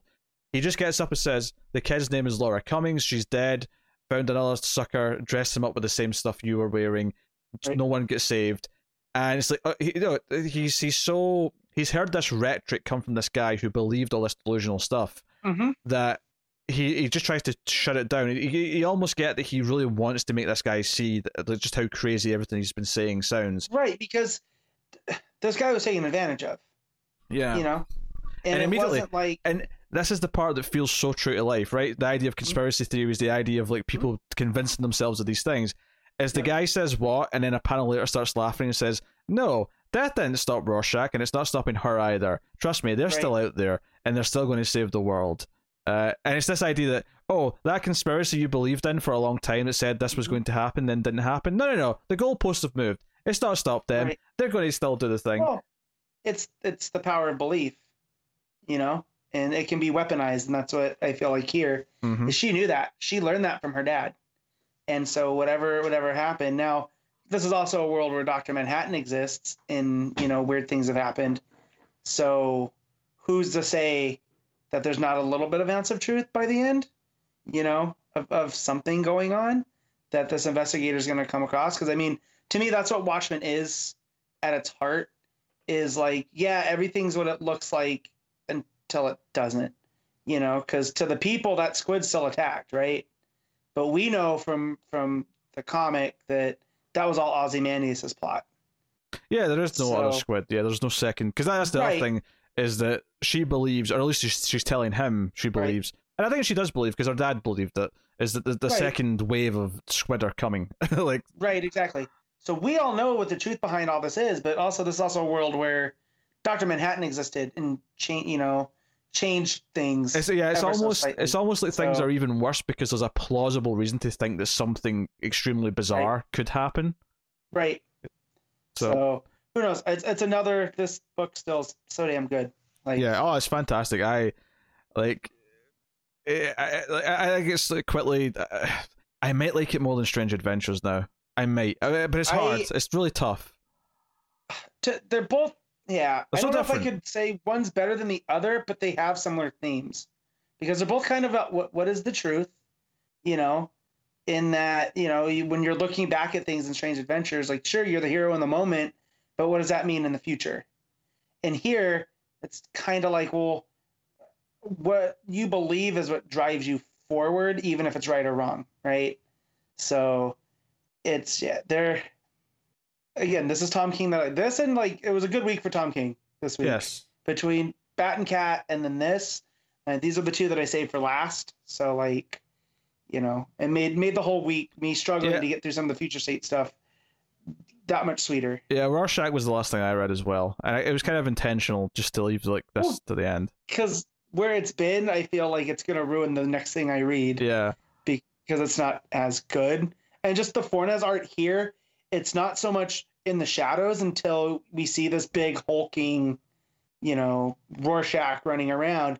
Everything is very much in the light, which is kind of different than what we've had, which was a nice change, you know, with his story of the carnival and all this other stuff and the story of the kid. And, Yeah, we're starting to see the bigger picture, so it makes sense that it's more in the light. But it also, I do feel there's going to be a swerve for the detective where it's going to get worse again because there's going to be like a new element that's introduced that actually adds more mystery to it. But right now, he feels like he's he understands who this girl is and what type of person she was. The idea that she never misses and yet she missed. What is that about? Like that now just keeps getting brought up to me. That's the sticking point. That's the thing that doesn't add up now. Because otherwise it feels like you could sort of predict what this is now. But we have, we have, what, 8 more issues? And 8 more? Yeah. We're at the quarter of the way through, and we're still not any more clear than we were at the first. Like, we have her motivation now. Yes. But not so much how she ended up. And we have themes now. I like the social commentary about big time. extremism and manipulation of people and into a following and political, like, all that stuff is there, and it's been so well done, and it speaks to the real world so much that King knows exactly what he's doing. I mean, this is a guy that still lives in DC. He is immersed in that world. Oh yeah. So yeah, he literally had to alter where he walks his dog because of the extra security after the Capitol incident. So, Yeah, so like and the fact that he was in the CIA, and like he just has this. It's nice. It's finding a way through comics. Yeah, because that was the other thing, is that they bonded over comics and the way that they talk about it, and I got Tom King's perspective on comics too, which I like, where he's like, yeah, some people say that they're just for kids, but actually they're for everybody, So the fact, like, all of this stuff, it's almost like he's working out his thoughts on what's going on now in 2020, 2021 in the pages of something most people think are for kids. That's just another layer. Much like the TV show. I mean, Alan Moore probably hates them, but I think that this is using the Watchmen property to tell to tell a story and talk about something the same way that Watchmen did. I mean, regardless of quality, which one if you think, I mean, obviously I'm not saying Tom King's as good as Alan Moore. I mean, that's a bold statement. No, but I feel like it's almost kind of like what Alan Moore did with Superman. He didn't change Superman exactly, just the stories that he told. He added another layer to them, right? So like he created these Watchmen characters based off of the Charlton characters, and now they're not necessarily using them. They're using what they represent to tell that story, because the TV show does the same thing. Like sure, Silk Spectre shows up, but other than that, you're talking about these characters that existed and what that means in the world now. And I think that's a very smart way versus how they did like the before Watchmen, where you're very much in there with those characters, that leads to those events. This is the fallout. And even Doomsday Clock. I mean, sure, Adrian Veidt's a character in there, but it feels like it's honoring Watchmen, not just using its name. If that makes sense. But that's a fantastic issue. Matt, what are you giving Rorschach issue for? This is a 9.5. Oh, I was going to go to straight 9, but I respect it. Mm-hmm. 9 out of 10 from me. So there you go, that's Rorschach. So, that'll take us on to, I think, Connor's Patreon books. I think that's all that's left as far as I know. Yep. So every month on patreon.com/MailFuzzTV, one of the higher tiers is to make myself or Connor read a book. Connor's catching up because, of course, he was missing for the month of December. So is this you doing the last of the December books and the first of the January books? It is, yes. Right, okay. So start you off with Red Hood 52? Sure, why not? Let me just get to a credits page to tell you who's on it, because there's a couple of artists on there, I believe. Not Lobdell. Nope. It's Sean Martinborough writing with Tony Akins and Morita on the art, which is pretty uneven. Neither of them are turning in their best work, frankly, and the fact that you've got 2 artists on the same issue without any like neat separation points or anything like that, it just kind of feels like random pages or this person, back and forth. So that's already pretty rough. I have no idea what these 2 issues were doing. I don't understand why because it's setting up like a whole thing, but as far as we know, there is no Red Hood book. I think there's a Red Hood story in the Gotham anthology coming up, right? I think that's written by someone we actually like, so maybe we'll try it. But yeah, like that whole last issue was setting up that villain and setting up this family in the Hill, which is a new area of Gotham that we've never heard of before. And this issue really just continues that. We have a lot more of, Jason, talking with this, the girl he was with last time, Dana, I think her name was, and it makes it very clear explicitly for us, the audience, if we didn't get last time, that she is that rival vigilante. And then we've got a little bit more of the actual family interaction, because we knew about her sister. She was the news anchor on TV, and we knew that their father was a figure in the community that Jason knew. He was friendly with the whole family, it seems, at some point in the past. But he basically goes to the diner that I think the dad owns. That's the impression I got. And they have breakfast together, him and Dinah. But then Denise, which is the sister, comes in as well because she's meeting a source, which is, or going to meet a source, which is part of the other plot line. And there's just a whole lot of family drama between these characters that I'm not. Like I say, because it doesn't really go anywhere by the end of this issue. It's adding a bunch of stuff, and I don't know why. I don't know. Well, I don't know if this was written thinking they had more issues. Maybe I don't know, because it doesn't feel like a two-parter. Is kind of what I'm getting at here. And just some weird dialogue here with basically during Joker War, their father got hit by a car of some vigilantes who were chasing a Joker gang, but they hit their dad, and he's lost his leg because of it. He's got like a prosthetic leg now. And one sister, Denise, who's the news anchor, hates all vigilantes now because of it. And Dana puts on a show of hating it.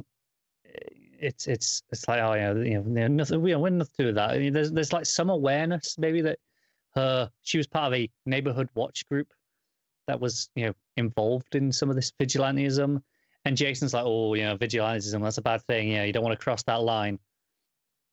And I'm really confused as to whether or not they know that he's Red Hood, because there's a point later where he comes to her as Red Hood and is talking to her in her outfit, and they go and take out this villain together.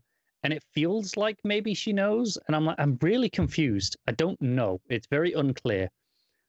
I think she does, but again, that murkies up all this dialogue early on, so it's just like a mess.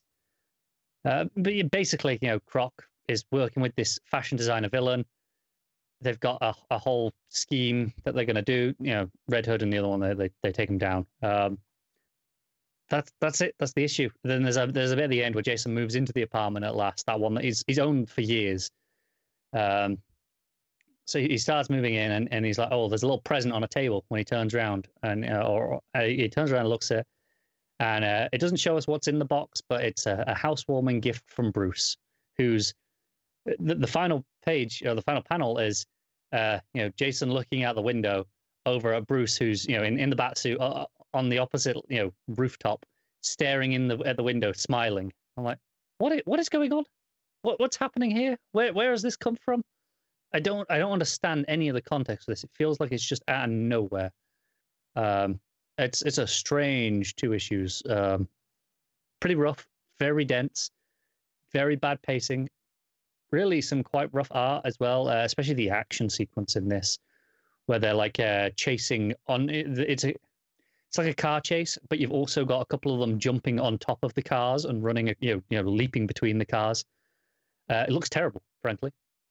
And usually in these issues, the action at least looks okay. And the art has been, frankly, the best part of the book for most of the previous 50 issues.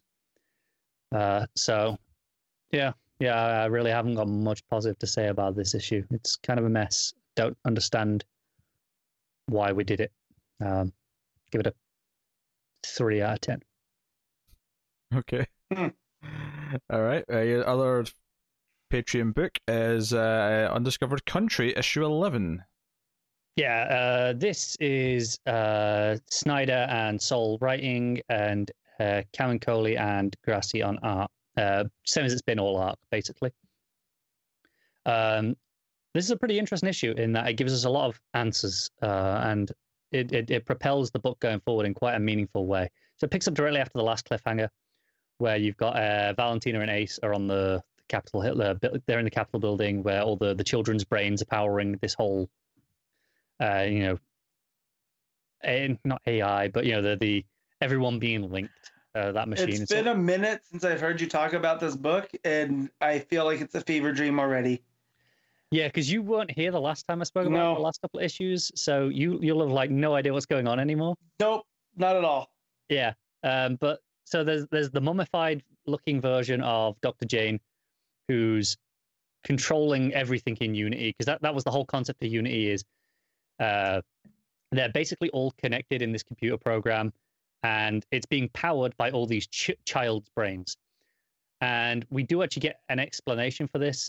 Basically, Jane goes off to get the others, and it's like, hey, look, you've got to make a choice. The reason Aurora brought you here is you've got to choose which zone will benefit the outside world the most.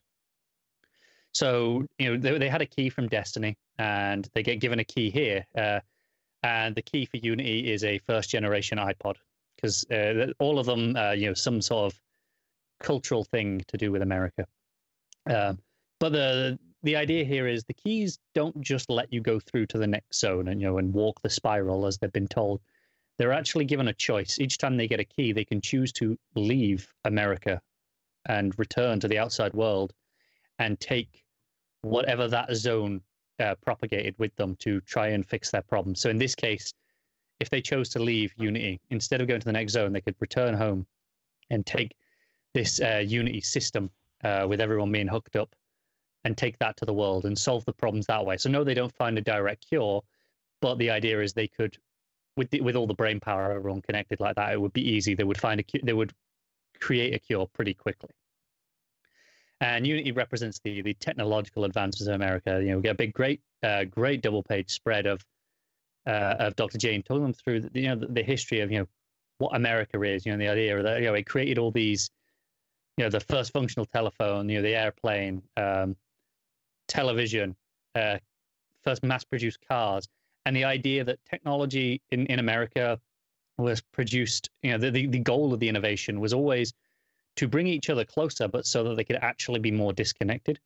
So the idea that we can talk on the phone and don't have to see each other. But that means that's that trade-off. They invented we could fly so that we can actually live further apart. So there are these trade-offs, and the idea of the dichotomy of technology and its advancement, and that stuff's all really interesting. And she brings them all into this world and gives them the choice. And it's like, I'll leave you to go and decide what you want to do. If you want to take this out. But it's not quite as sinister as it seems. I'm going to explain all the kids' brains, basically.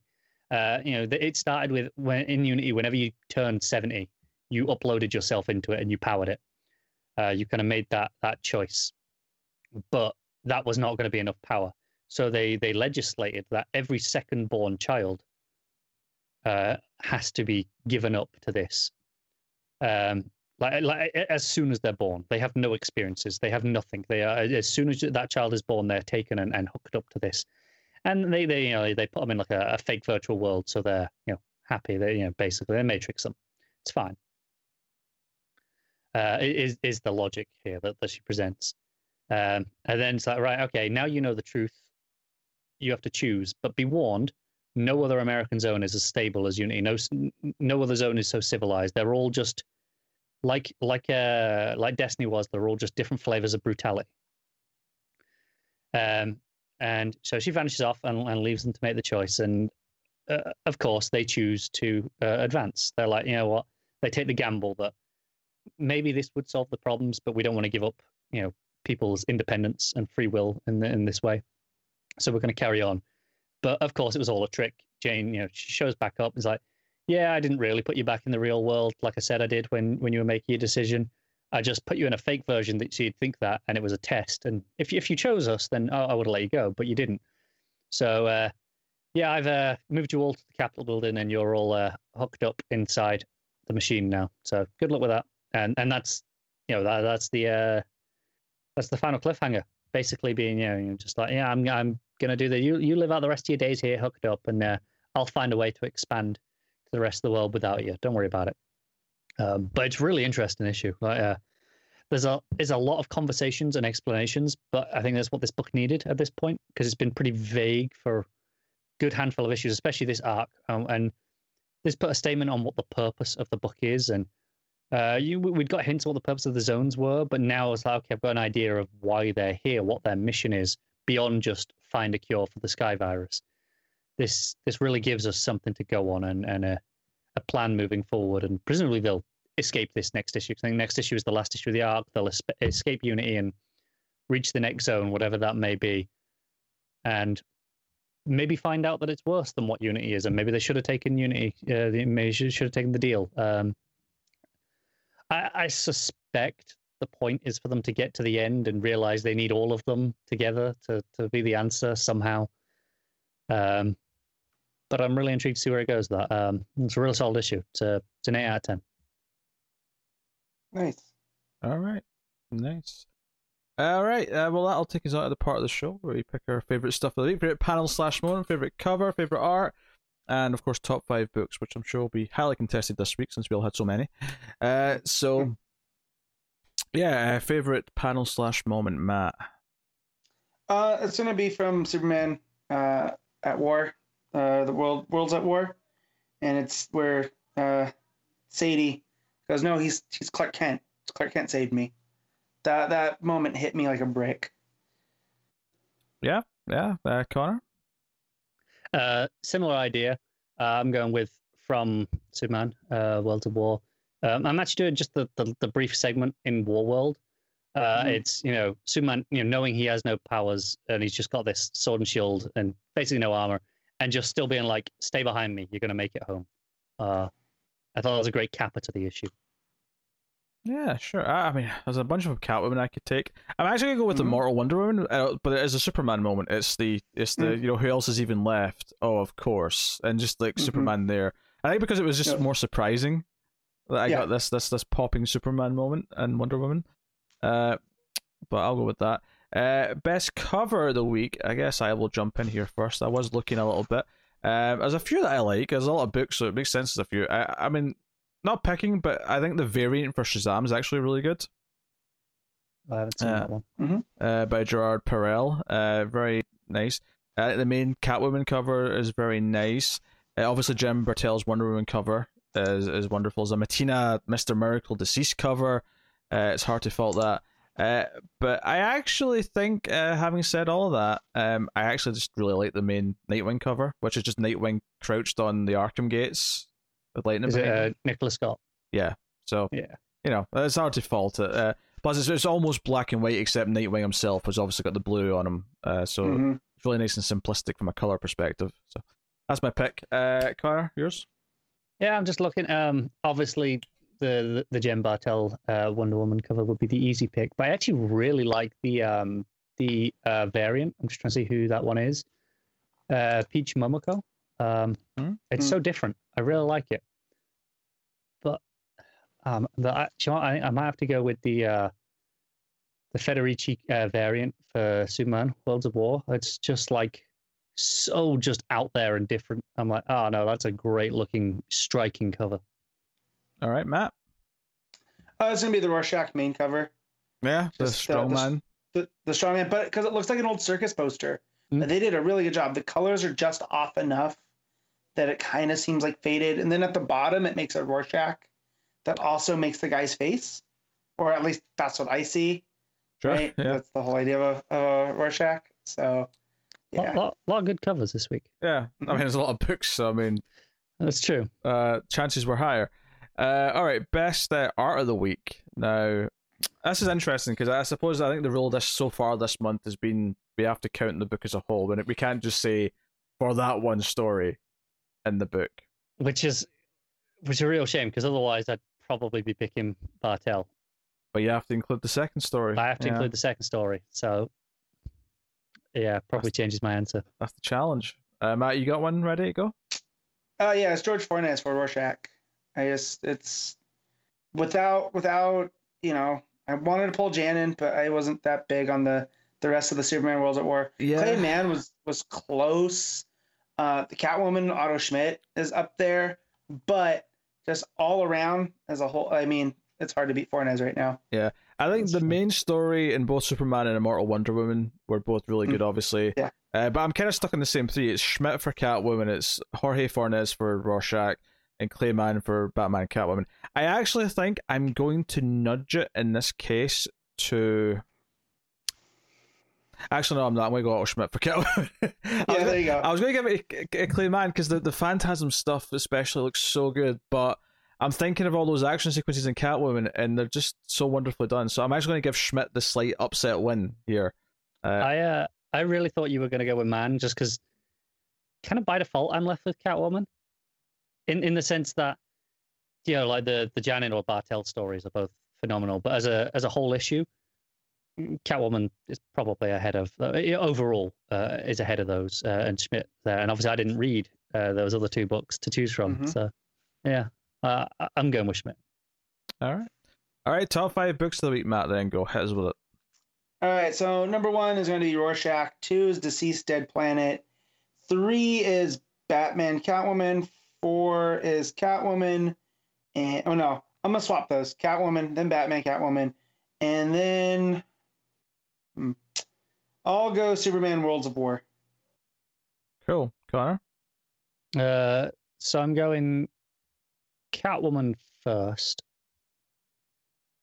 then Superman Worlds of War, then Dead Planet, and then after that, I think Immortal Wonder Woman, and then next Batman, I guess, kind of where I'd land. Yeah, I think number 1 for me, Future State Catwoman, because I did rate that highest. Number 2, Rorschach. Number 3, Batman Catwoman. Number 4, this is where it's a little bit hairier. I'm not going on my numbers here, I'm going in gut instinct. So technically, even if I averaged out some of the anthology stuff to be lower, I might have it higher ranked here.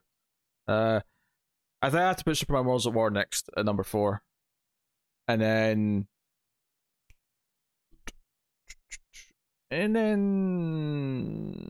we'll go Dead Planet at number 5. There you go. So I think that was 5 that I said. I'm honest, my thought process in the middle got so out there that I'm not 100% sure. Yes, Catwoman number 1, Rorschach number 2, Batman Catwoman number 3, Worlds of War number 4, and then number 5, Dead Planet. But very competitive, which is good. I mean, I think it's easy to get bogged down with some of the mediocre backups, but a lot of the main stories this week were actually very, very good. So that is cool. So I'll tell you what's coming next week from DC Comics for our final first week of Future State. Although the first book here is not a Future State book, it's Strange Adventures issue 8. So we have another Tom King tour de force next week. But we have Future State Dark Detective issue 2. We have Batman White Knight Presents Harley Quinn issue 4 is coming out, as is Joker Harley Criminal Sanity. So those are out. But we have Future State Batman Superman issue 1. We have Batman The Adventures Continue issue 8. Batman Black and White issue 2. The Other History of DC Universe issue 2 is out. There's a lot of other books out next week, actually, I'm realizing. Although most of them are stuff that we either dropped or don't cover. So, I mean, little sigh of relief there. But we have Future State Suicide Squad issue 1. Future State Superman vs. Imperius Lex issue 1. Future State Aquaman issue 1. Future State Legion of Superheroes issue 1, as opposed to Legion of Superheroes issue 12. Which was that good, Matt? Was that bad? It's fine. It wrapped up the stuff. Rogol Zar and Kryptonians and just he was kind of the Great Darkness, but not really. So yeah. Cool. All right. It's in my box now though, so I can put that box away. I just laughed. I was clicking on some of the issues to see what next week. I did on League of Comic Geeks where we look at this. I didn't realize people could leave comments. Yeah. And I clicked on the Legion of Superheroes comment. Just the book to see. I was like, oh yeah, it's that one. Yes. And I saw the comment, and it's just a comment ragging on Rosberg's art. Oh, that's funny. Yeah, I mean, Connor's going to be reading that next week, so it's exciting. Connor, I was not expecting you to use that alias. So in terms of future state, though, so obviously we have Strange Adventures, but in terms of future state, that leaves us with Dark Detective, Batman, Superman, Suicide Squad, Superman versus Imperious Lex, Aquaman, and Legion of Superheroes. So this is I'd say this is the weirdest week. I'm not even sure what to expect from a lot of these. Like Superman versus Imperious Lex is Mark Russell, so it's probably going to be solid. Yeah. Suicide Squad, don't care about the main story, but the backup story is Black Adam, so I'm kind of interested in that. Yeah. Batman Superman is Gene Lung Yang, so it's, who's obviously taking over the main book in March. Who's on Aquaman? Brandon Thomas. Not familiar off the top of my head.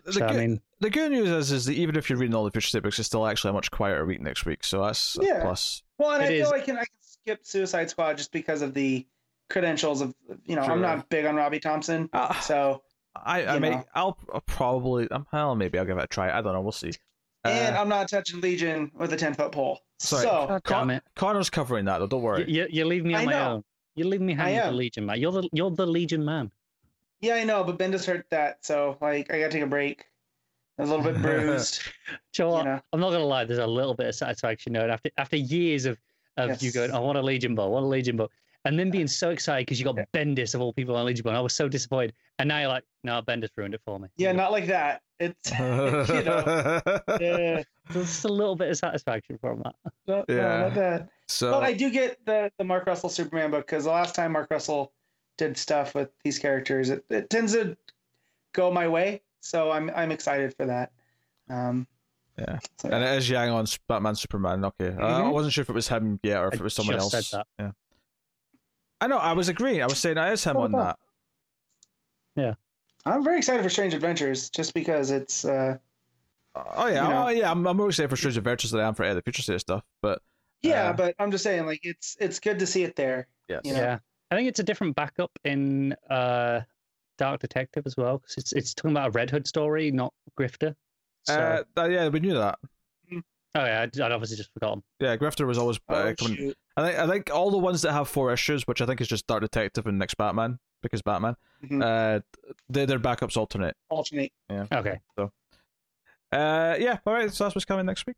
So that leaves me to thank our Patreon producers for the month. So I will thank Tyler Hess, Cindy Palacios, David Short, Board Now, Al Treisman, Christopher Moy, Brett Williams, and David Brown. Thank you to you guys for being Patreon producers, which means you are $20 or more on patreon.com/MailFuzzTV. But you can support us, of course, over there, everyone else, for as little as $1 per month and help keep all the content coming, help the podcast thrive. You can also support us for free by simply hitting the like button on YouTube, commenting, subscribing, all that stuff. All of it does help. And catch us on Twitter at DC Comics Podcast for updates and if you want to ask questions and stuff like that. And whenever we do have a questions episode, when there's a late week of books, which is the opposite of this week, sometimes we'll ask on Twitter for that sort of stuff. Also, not entirely related to comics, but I will make a point of promoting it here at the end. Because we hit 10,000 subscribers on the main Mail Fuzz TV YouTube channel, we're doing a user voted for top 50 TV shows of all time. So if you want to be a part of that, you can easily find the link to submit your top 20 or more TV shows. You can find it on the Mail Fuzz Twitter, which is at mail_fuzz, or you can find it on the Mail Fuzz TV YouTube channel. It's on the community tab. It'll still be the top post. There's not that many posts go up there. It'll have a link to the submission.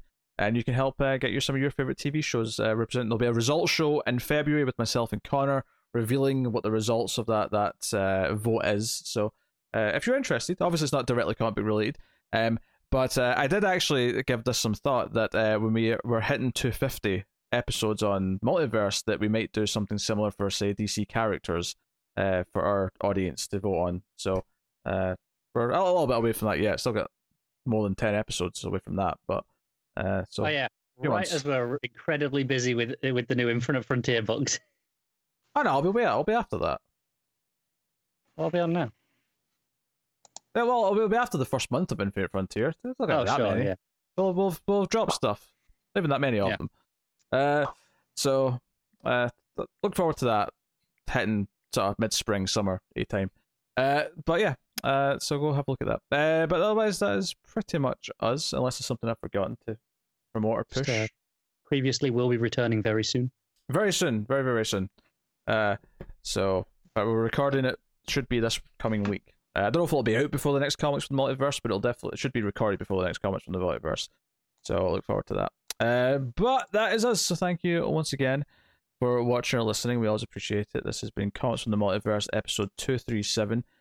So thank you. Keep reading DC Comics, and remember to never get lost in the Speed Force.